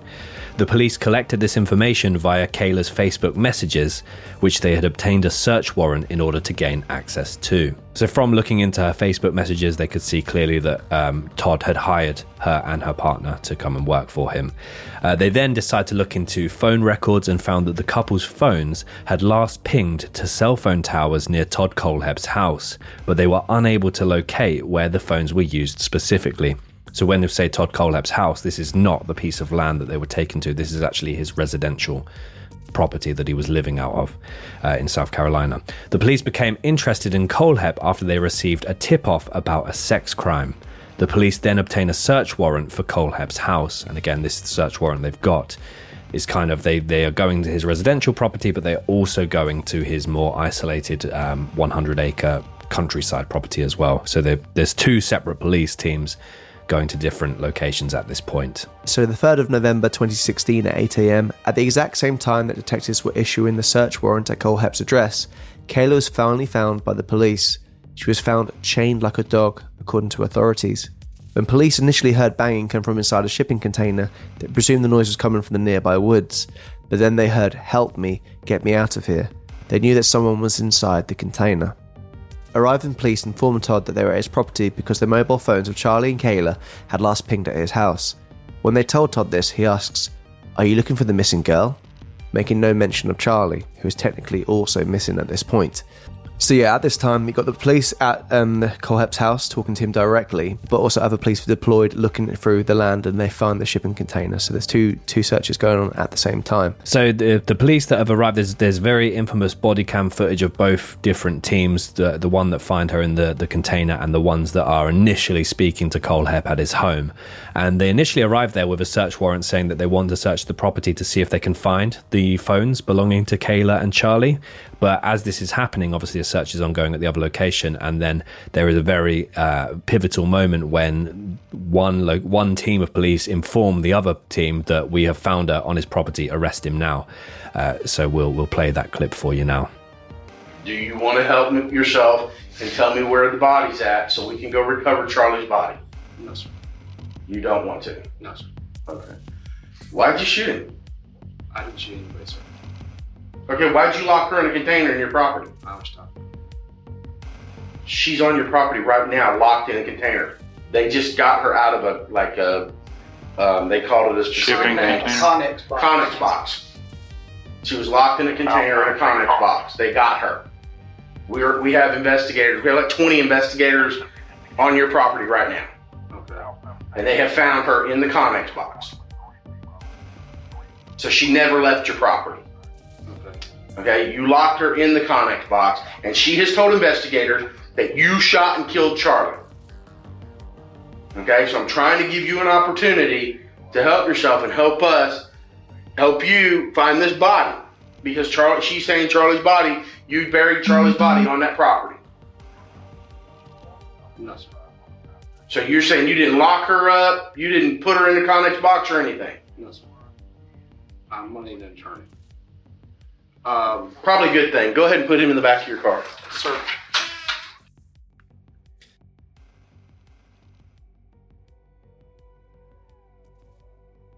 So Kayla had been placed in handcuffs by Todd, led out and then locked within the shipping container for 2 months before she was found. She was chained by the neck, ankles and hands. She would spend all hours of the day in the container, with the exception of 1 PM to 3 PM and 5 PM to 7 PM, during which hours Todd would retrieve her from the container, take her to the garage on the property and force her to perform sexual acts in return for food and the opportunity to use the bathroom. That's disgusting. She would be visited by Todd twice a day over the course of 2 months, sexually assaulting her on almost 100 separate occasions. Police found weaponry on the property, and it is believed if they had not found her, then hours later she would have also been killed, as they found a pre-dug grave for her next to Charlie. Kayla slept on 2 thin dog beds. She was given a DVD player by Todd. She ate crackers and peanut butter once a day. She was also given books to read. When she was found, she had chains around her neck and ankles to prevent her from escaping. So when Kayla was released, it's quite staggering to see. She's very calm. Yeah. She obviously seems not completely with it, but she's able to describe in detail exactly what happened. And we're going to play the audio for you now. Do you know where your buddy is? Charlie? Yes. He shot him. He shot him? Who did? Todd Kohlhepp shot Charlie Carver 3 times in the chest, wrapped him in a blue tarp, put him in the bucket of the tractor, locked me down here, and I never seen him again. Okay. He says he's dead and buried. He says there's several bodies dead and buried out here, and he says that the dogs will be ruined if they go looking because there's red pepper. So yeah, that's the thing. There's some very infamous body cam footage, both of Todd being arrested and them finding her in this shipping container. And yeah, he's very, in the footage of them sort of chatting to him, saying, "Can we search your property?" He lets them into the house, and he's very friendly and welcoming to them. And you can see how he's using his kind of ability to charm and warm people up a bit. He's very friendly. He's laughing and joking with them. He's got 2 big dogs that are kind of very scared by the police's presence. And there's one very weird point that I noted from that arrest when he begins to sort of get a little bit nervous, and he's like, he hears one of the police officers say to the dogs, "Oh, we don't want to scare you. We don't want to scare you." And then he mimics almost like a goofy voice saying, "You're scaring my dad. What about the human?" He does a dog. He basically does his dog's voice, saying, "You're scaring my dad. You're scaring this," and it's a really weird moment because I was captivated by the footage, but then for him to go, "What about my dad?" was just really really weird, and they all laugh at him doing it, and then all of a sudden they find Kayla and things change very quickly. So they had not been able to find Charlie alive on the property, but a sniffer dog had alerted authorities to his car, which was discovered in a ravine covered in brush. The car had been spray painted brown. Todd was arrested by the police while he was at the property, but he denied knowing anything as to why they would be arresting him. He asked for an attorney immediately upon being informed that the police had located Kayla locked away in a shipping container on his property. Kayla alerted the police to the other murders. She told authorities that one day Todd took her outside and showed her patches of the property that looked like graves. He then proceeded to tell her, "Kayla, if you try to escape, you're going directly into one of those graves." Kayla also told police how Todd liked to brag about his murders, claiming himself to be a serial killer. Kayla told police he had dreams of his body count being in 3 digits. He told Kayla about the other murders that he had not been connected to, such as the Superbike Motorsport shop murders and the murders of Megan Coxey and her husband Johnny Coxey. Upon discovering these bodies, it was later determined that Todd Kohlhepp had lured his victims in, just like he had done with Kayla Brown and Charlie Carver. He asked them to do some work on his property. He then killed Johnny and proceeded to keep Megan alive for a week, where he would rape her during that time. He then killed her before burying both of his victims' bodies on his property. So some people have questioned why he was quite quick in comparison to kill Megan, whereas he'd actually kept Kayla alive for quite a period of time, obviously 2 months as a minimum. Todd had also hoped, or claimed to have hoped, that Kayla would develop Stockholm Syndrome. According to Encyclopedia Britannica, Stockholm Syndrome is a psychological response wherein a captive begins to identify closely with his or her captors, as well as their agenda and demands, which we definitely saw in the case of Colleen Stan, and some potentially you could argue with the Ariel Castro case as well, Fritzl. But this is horrific that the reason he kept Kayla alive essentially was to try and condition her and maybe even win her over, which is disgusting. On the 4th and 5th of November 2016, during this time, cadaver dogs and investigators were brought in. Unfortunately, the dogs would go on to find bodies, and at roughly 10 a.m. on the 4th of November, they found the body of Charles Carver. The body was found in a shallow grave. Todd was then seen walking with detectives. It has been said that he brought them to the other graves. So there's some speculating that the cadaver dogs found the rest of the bodies, whereas Todd was taken to the site and pointed out all the different graves. But in total, he's obviously killed 4 people in the Superbike motorsports murders, and then an additional 3 at this property. He's killed Johnny, Megan, and Charlie. And Kaylee, the only surviving one. On the 6th of November 2016, following a confession that implicated him in the Superbike motorsports murders, Todd appeared in court. He was charged with 4 counts of murder, 1 count for each of his victims during this attack. On the 7th of November 2016, more bodies are unearthed. They are identified as Megan and Johnny Coxey. These are the last bodies found at the Woodruff property, but other locations known to be frequented by Kohlhepp are also searched. So that is the timeline for the Amazon review killer. But we're going to go into a little bit of aftermath now. So some aftermath for the case itself. Obviously, there's still... so the first trial has started for the Superbike motorsports murders, but there will be additional trials ongoing here. It was only after his killing spree that the police were able to discover that Todd had been leaving behind an online trail of his murderous thoughts. He created an Amazon account under the name Me. Using this account and the Amazon wishlist feature, Todd left reviews such as... Works excellent. Getting the neighbor to stand still while you chase him with it is hard enough without having an easy-to-use chainsaw. He reviewed items such as small shovels and said for users to keep in car for when you have to hide the bodies, and you left the full-size shovel at home. He also reviewed the padlocks that we used to lock Kayla inside of the shipping container. He said, solid locks. Have 5 on a shipping container. Won't stop them, but sure will slow them down till they're too old to care. And there were some other items that he would purchase as well, or at least add to his wish list, including a stun gun, which he left the following review for. Seriously trying to find a reason to zap one of my agents for being lazy. It's going to be the new office motivational tool.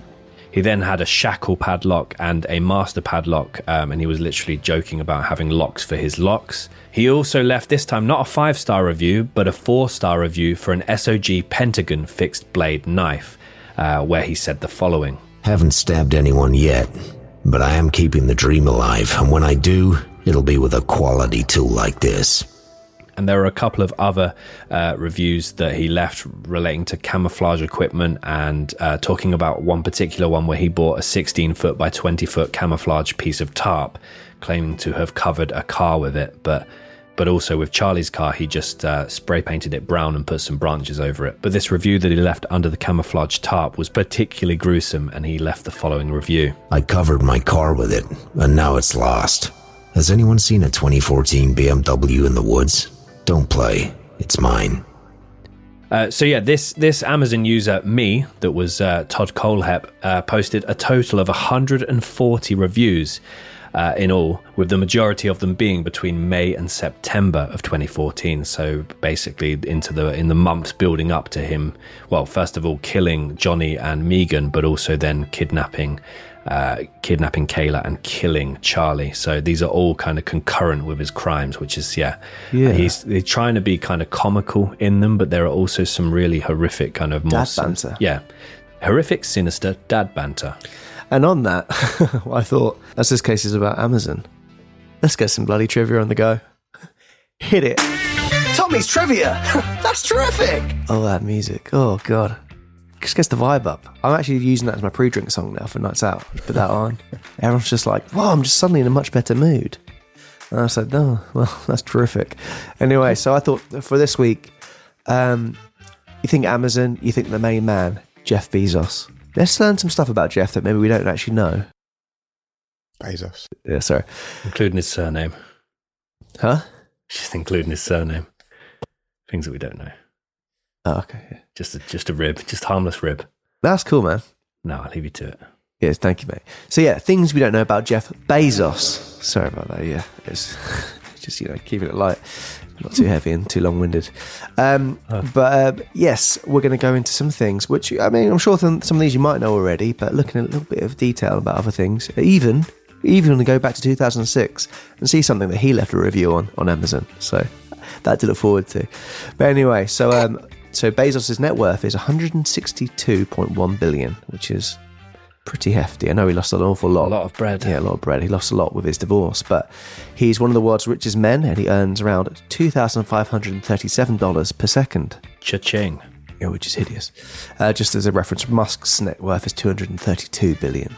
So yeah, I mean, Bezos was ahead back in the day, but Musk has overtaken him quite quickly. Whilst digging around in the kind of the muck on the internet trying to find some things about Bezos, I found there's a creepy photo of him eating an iguana at an award ceremony when he was there to collect an award. It's just a picture of him like with a big iguana there and a fork and a bit of meat on it. It's a very unsettling image. He'd also one of his big things, and it seems to be the big thing now if you've got just an endless amount of money, is space. And it's aerospace, and it's trying to conquer space. He founded Blue Origin, which is an American aerospace manufacturer, and he's quoted as saying, "The solar system could easily support 1 trillion humans, and if we had 1 trillion humans, we would have 1,000 Einsteins and 1,000 Mozarts, and unlimited, for all practical purposes, resources from solar power and so on." So he's kind of planning life in space, which does that appeal to you, Dan?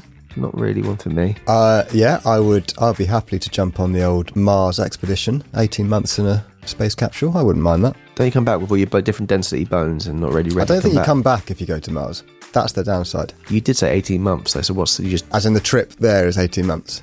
Oh, is it? Wow. Yeah. Shit, I mean, you can do it quicker, but you need to really kind of tie up the orbits and all that shit. I thought New Zealand was long. That is long. His interjections are very interesting in this week's episode. And I'm looking forward to this riddle, the answer to the riddle, which we'll be going back to. What about deep sea life? Would you not? I don't know if I talk this much over the interesting facts. Do I? Oh, you definitely do. I'll finish the quote anyway. At least give me that. Bezos said during a 2018 interview that he considers Blue Origin as the most important thing he's done in his life. So yeah, very interested to see where that goes to. And lots of people say all his rockets look very phallic and cock-like. Yeah, they do. Oh, so there you go. So I mean, I suppose they have to be somewhat phallic, don't they, in nature? Yeah. To I mean, if you look at Bezos from when he was just started Amazon, he was kind of like a little bit geeky, and now he looks quite muscular and like Bruce Willisy. He's hench. And he's like, people have a bit of a midlife crisis to get a car, and they go, you get a sports car, and they go, that's just for size your dick. He's actually making rockets that look like a cock, so he's gone to the next level there. He loves Lizzo. He once tweeted, "I just took a DNA test. Turns out I'm 100% Lizzo's biggest fan," which again is not expected. We were talking earlier on about Todd's. Sorry to interrupt. Isn't Lizzo a lot of controversy trouble right now? Yeah, but that's not on us, is it? No. As we mentioned with Todd's land, he spent $80,000 to get a chain fence on it around it. Bezos, who's got a $500 million yacht, it costs $60 million a year for upkeep. That is disgusting, isn't it? That is insane. His dad was a circus performer, and he was a prominent unicyclist in Albuquerque. Wow. And the last one is the review, which I know you guys are dying to hear. So he's also is known to leave reviews. In 2006, he left a review on a 128-ounce jug of milk. It's definitely milk, yeah, not lube. No, it's milk, it's definitely milk. Cool. I love milk so much that I've been drinking it since the day I was born. He didn't, did he? That's the review. Yeah, that's what you put. Is it 5 stars? Got to be. I think it might have been 4. Oh, Jeff. But yeah, so he's dad banter as well. So wow, it does take a special person to leave an Amazon review, I think. But That's just a little bit more about Jeff. So I think that we all feel a bit more close to Jeff now. And terrific. See you later. Tommy's trivia. That's terrific. Very good. Thanks so much. But yeah, deep water travel could happen. Yeah. Well, I think it was the percentage of deep sea that's been explored in comparison to space is significant. Yeah. We know more about space than we do the deep sea. About the deep sea, yeah. Yeah, but as soon as it gets dark, I get scared. In terms of water. Yeah. Mm. Same with we. Yes. Yeah.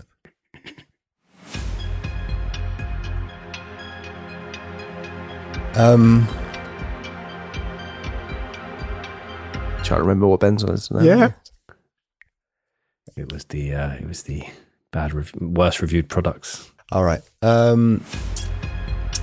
Obama, Trump. I'm going to give the point to Tom this week, Ben. Oh, you fuck. I mean, because things like space really kind of, tickle my fancy. So if next time, interject anything space-related, car-related. So avoid toilet paper. Yeah, I'm not too bothered about toilet paper, to be honest. Mm. It's not to say that you're not doing a good job. It's just a really high level these days. Yeah. You'll get comments, people going, Ben's was better. Yeah. You're getting a lot of support for your interest. Yeah, no, that's all like that. Yeah, that's the real trophy. Yeah, definitely, man. Pity should be held higher than success. For sure. Back to the episode, I suppose.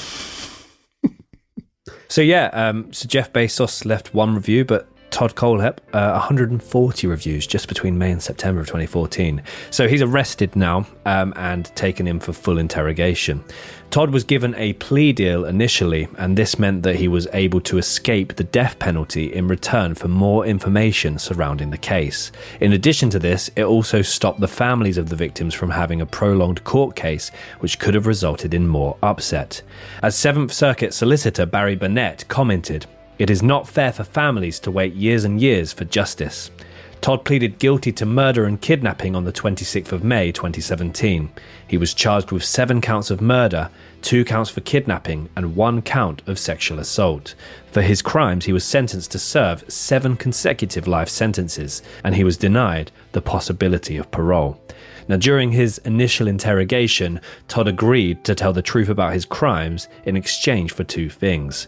Number 1, the opportunity to talk to his mother and give her a photograph. And number 2, the opportunity... Obama toilet roll. Could have been, or the Trump decoration, ornamental decoration for the Christmas tree. Or the coyote piss. Or number 2, the opportunity to transfer his savings to the college fund of his then girlfriend's child. So basically, and even then, I don't know how they can just trust him for his word. He says, "Oh yeah, I'll tell you the truth if I can have these 2 things." And yeah, he's a man that likes to fabricate things. I would have thought that, like, I don't know how the law works, but if you're sentenced to life, without even the chance, 7 life sentences, the money you have in the bank, surely that is something you can go, give this money to this person. That's just a right you have, surely.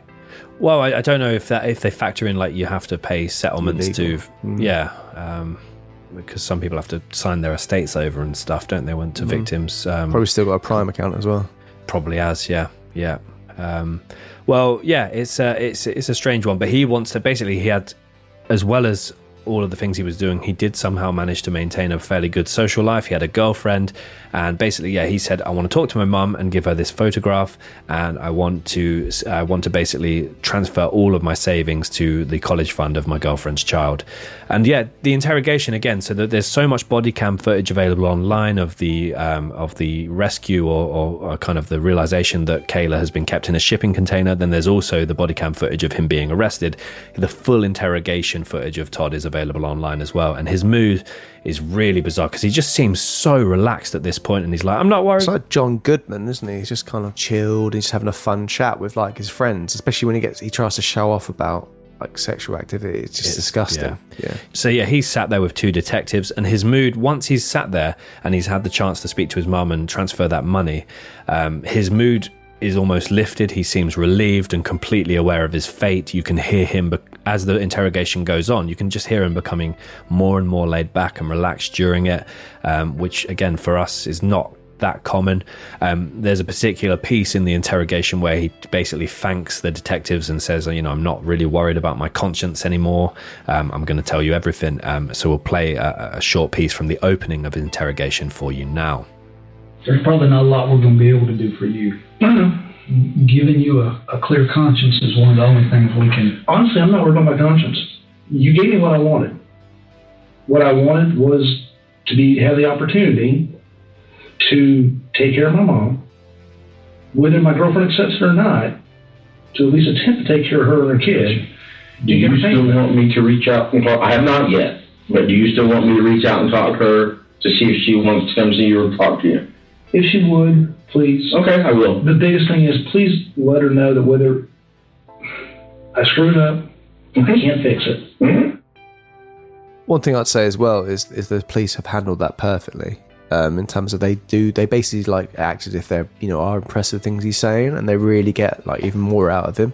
But it shows massive signs of someone who's very self-conscious, has been bullied a lot in his life, and he's thinking, this is me showing off about all the things I've done. And it's so bizarre when you actually hear and think about what he's talking about, and in context it's very fascinating to watch. So, Todd would reply to his mother, "You do not have enough fingers," when she asked for the total number of people he had murdered throughout his killing spree. That's 7, wasn't it? 7, yeah. So I don't know if he's talking about... She only had 7 fingers. Maybe just meant on the one hand. Perhaps. Yeah. He also said he didn't know what to do with her. She didn't do anything wrong. I didn't want to hurt her, when being asked why he kept Kayla Brown alive. His mother also added, "All he told me is that Charlie had a really smart mouth and that he didn't like it." So the mother, we've got some more quotes coming up from Regina, but she seemed to almost victim blame at various parts of her television interviews and court appearances that she would make. After he was sentenced and Todd finally left the courtroom, Judge Henson addressed the victims' families, saying, "What you've gone through is beyond what a lot of people would ever understand." Todd is now serving his time at Broad River Correctional Institute, and since his imprisonment, Todd has remained to cause a stir within the press. So always likes to be in the papers, always likes to have his name out there. I think he was definitely searching for infamy. He joined a lawsuit which focused on the poor treatment of inmates within protective custody, with them claiming that they are denied access to basic human rights. These include access to medical care or the opportunity to decrease their sentence. Which is, I don't think decreasing your sentence is that a basic right? I don't think so. Maybe it's the right to appeal or the right to go, push for a second trial. Todd was placed under protective custody for unknown reasons. For him to receive this, the prison must have decided that either he would come into harm or that he would cause harm to fellow prisoners whilst serving his time. So that's an interesting one. Because, he is, from the pictures, from all the footage, he's a large guy. Yeah. Obviously, earlier in life, he'd been bullied and physically abused a lot, so I don't know if that's for his own safety, or if they feel he could harm other prisoners. However, in 2018, Todd was moved to general population to live with the majority of prisoners and is now said to work as a ward keeper's assistant. Todd was not the only person to be jailed in regards to this case. A man named Dustin Lawson was also sentenced as he pleaded guilty to supplying firearms and silencers to Todd Kohlhepp. So there's crime scene photos as well. He's got one of those workman's cabinets in one room of his house, and there's a pull-out tray that literally looks like a hitman's workshop. It's like a little pistol with a large silencer. How he got hold of that. Is it like in Fargo, Series 1, when the brother shows him? Yes, it's exactly like that. And it's literally this tray with ammunition, pistol, and a huge silencer. And again, this Dustin Lawson was the individual that somehow supplied them with that equipment. Dustin received 36 counts for his involvement in the killings. At his court hearing, prosecutors told the court that Dustin had a level of knowledge about how the firearms and silencers were going to be used. The families of the victims of Todd had continued to fight for justice. In 2018, they pleaded that the death penalty should be used after laws were changed, meaning there was no longer the ability to carry out the lethal injections in the state of South Carolina. Senator William Timmons of Greenville did propose 2 bills that would hopefully change this. One bill would shield firms that supply lethal injections. The other would mean that those sentenced to death would be killed using an electric chair when the lethal injection was not available. The electric chair just seems so archaic in my head. I was under the impression it had completely gone.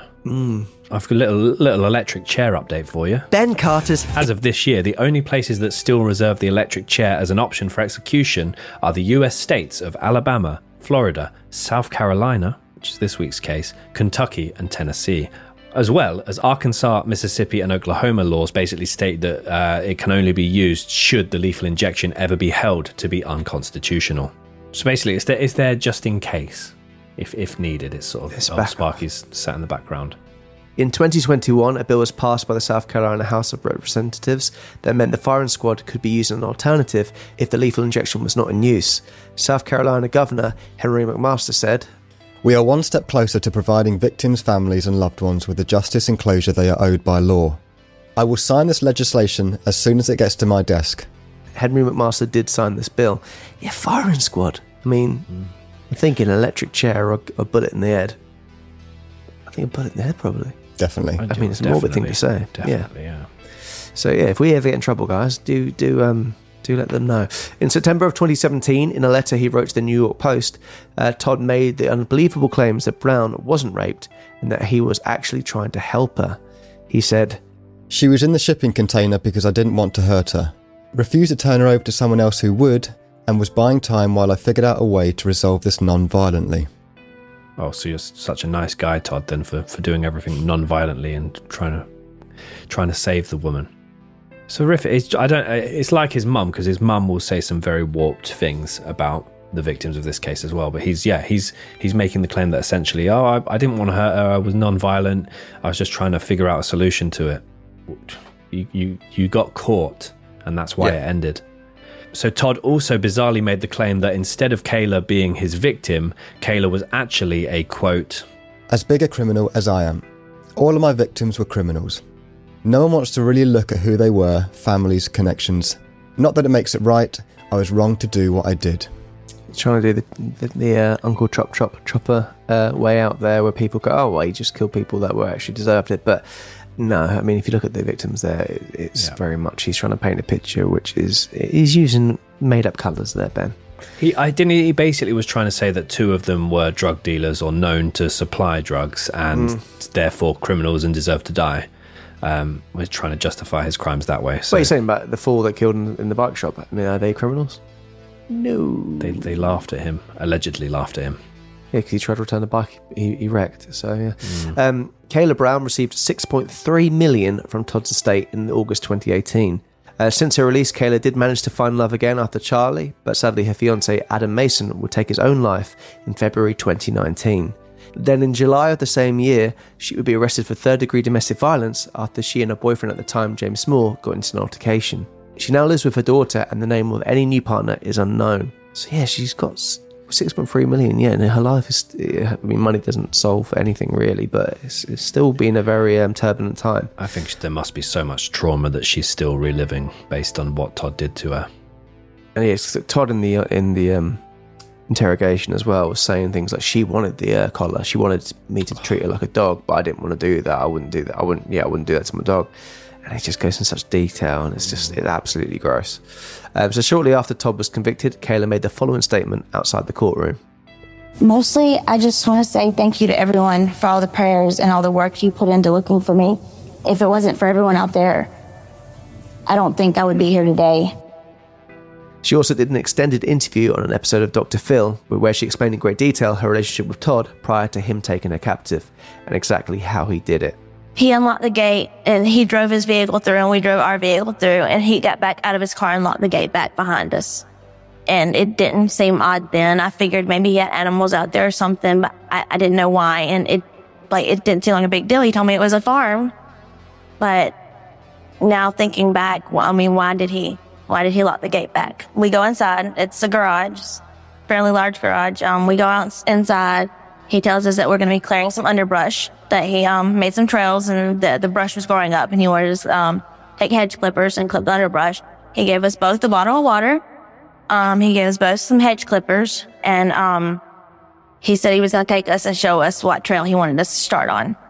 And then we walked out the door and he said that he needed to go back in and get something. Todd's mother, Regina Tague, passed away in 2017, but she managed to cause some controversy when victim blaming in various television appearances. Regina went on to say that she hates how her son Todd is called a serial killer. She told CBS for a 48 hours special documentary that was being made about the case, "We're victims too. Todd is not a monster. He's not even close to it. He wasn't doing it for enjoyment. He was doing it because he was mad and he was hurt." Which that makes it okay. Yeah. To kill 7 people.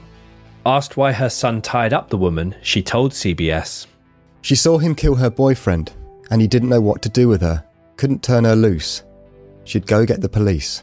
So yeah, she's almost siding with, well, he couldn't let her go. She'd go to the police. As to why he killed the owner and employees of the Superbike Motorsports in Chesney, his mother said, "Todd wanted to return a motorcycle and they laughed at him, made jokes at him."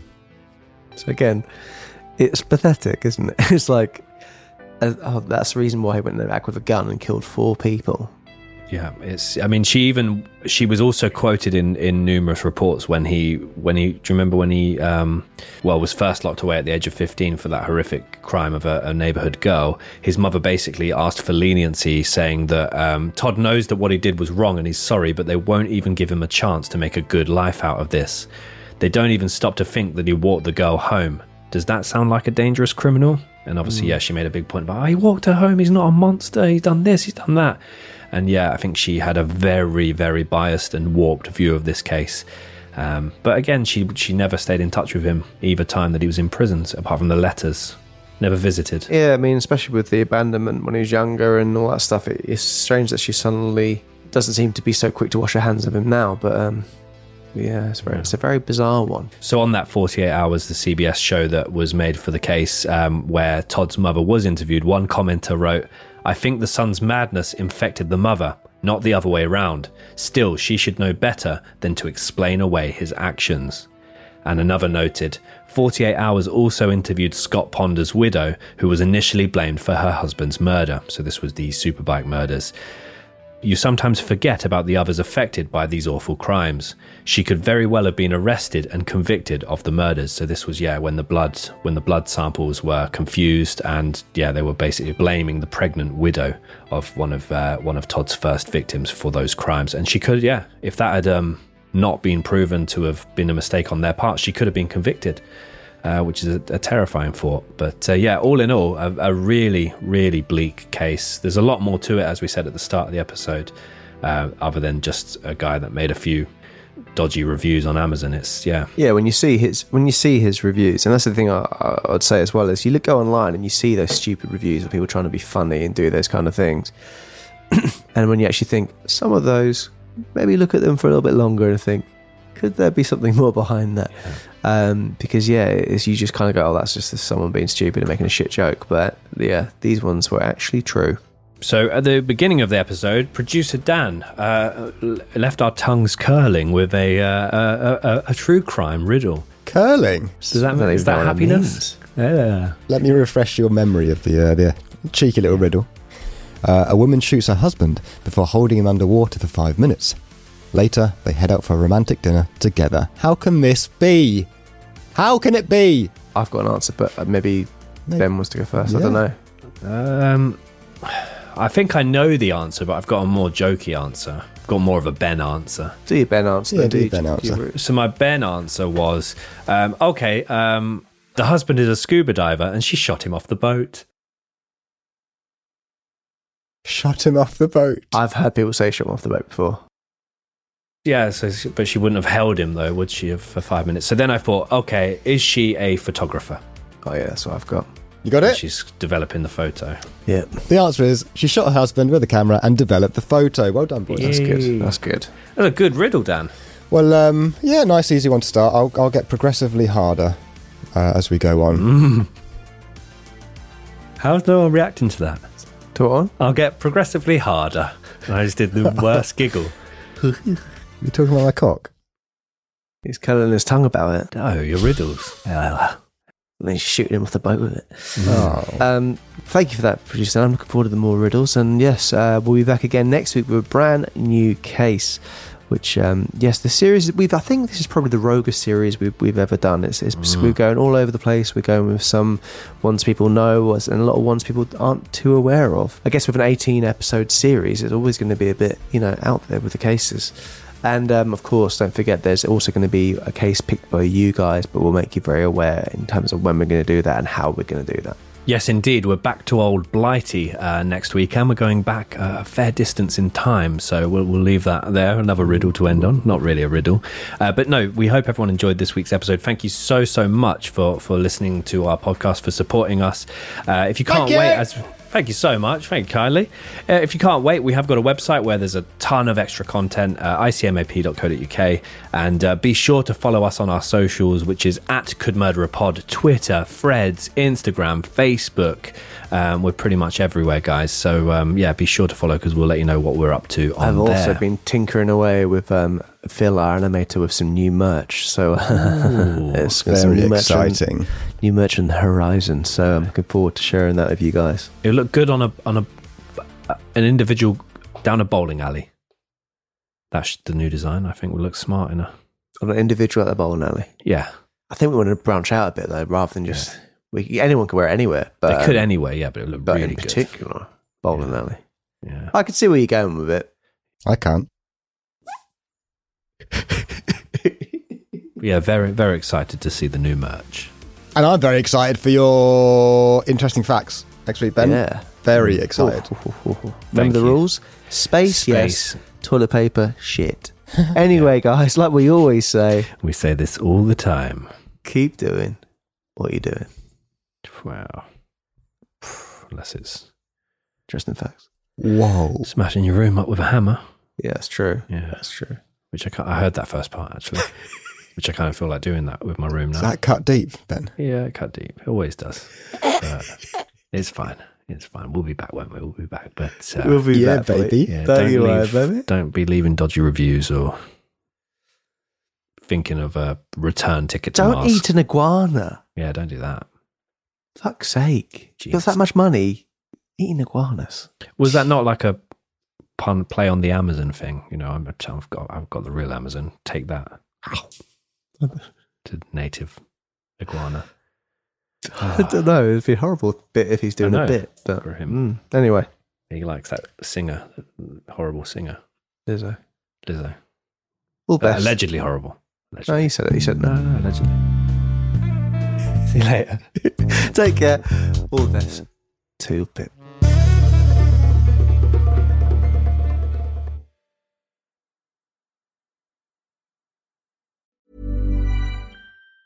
Rory and Kit here from the award-winning podcast This Paranormal Life. Every week we investigate a paranormal story and decide if it's real or a hoax. Like the time a guy claimed he punched Bigfoot. Or when a UFO showed up at a football game in front of thousands of people. Each episode has sound effects, music, and storytelling that feels so real, you'll never sleep again. You will. Stop it. You're going to scare away new listeners. Check out This Paranormal Life every Tuesday, wherever you listen to your podcasts. I Could Murder a Podcast is proudly part of the Acast Creator Network. For hundreds of extra minisodes and other content, along with our private Discord server and live Q&As, exclusive merch and much more, consider subscribing to icmap.co.uk.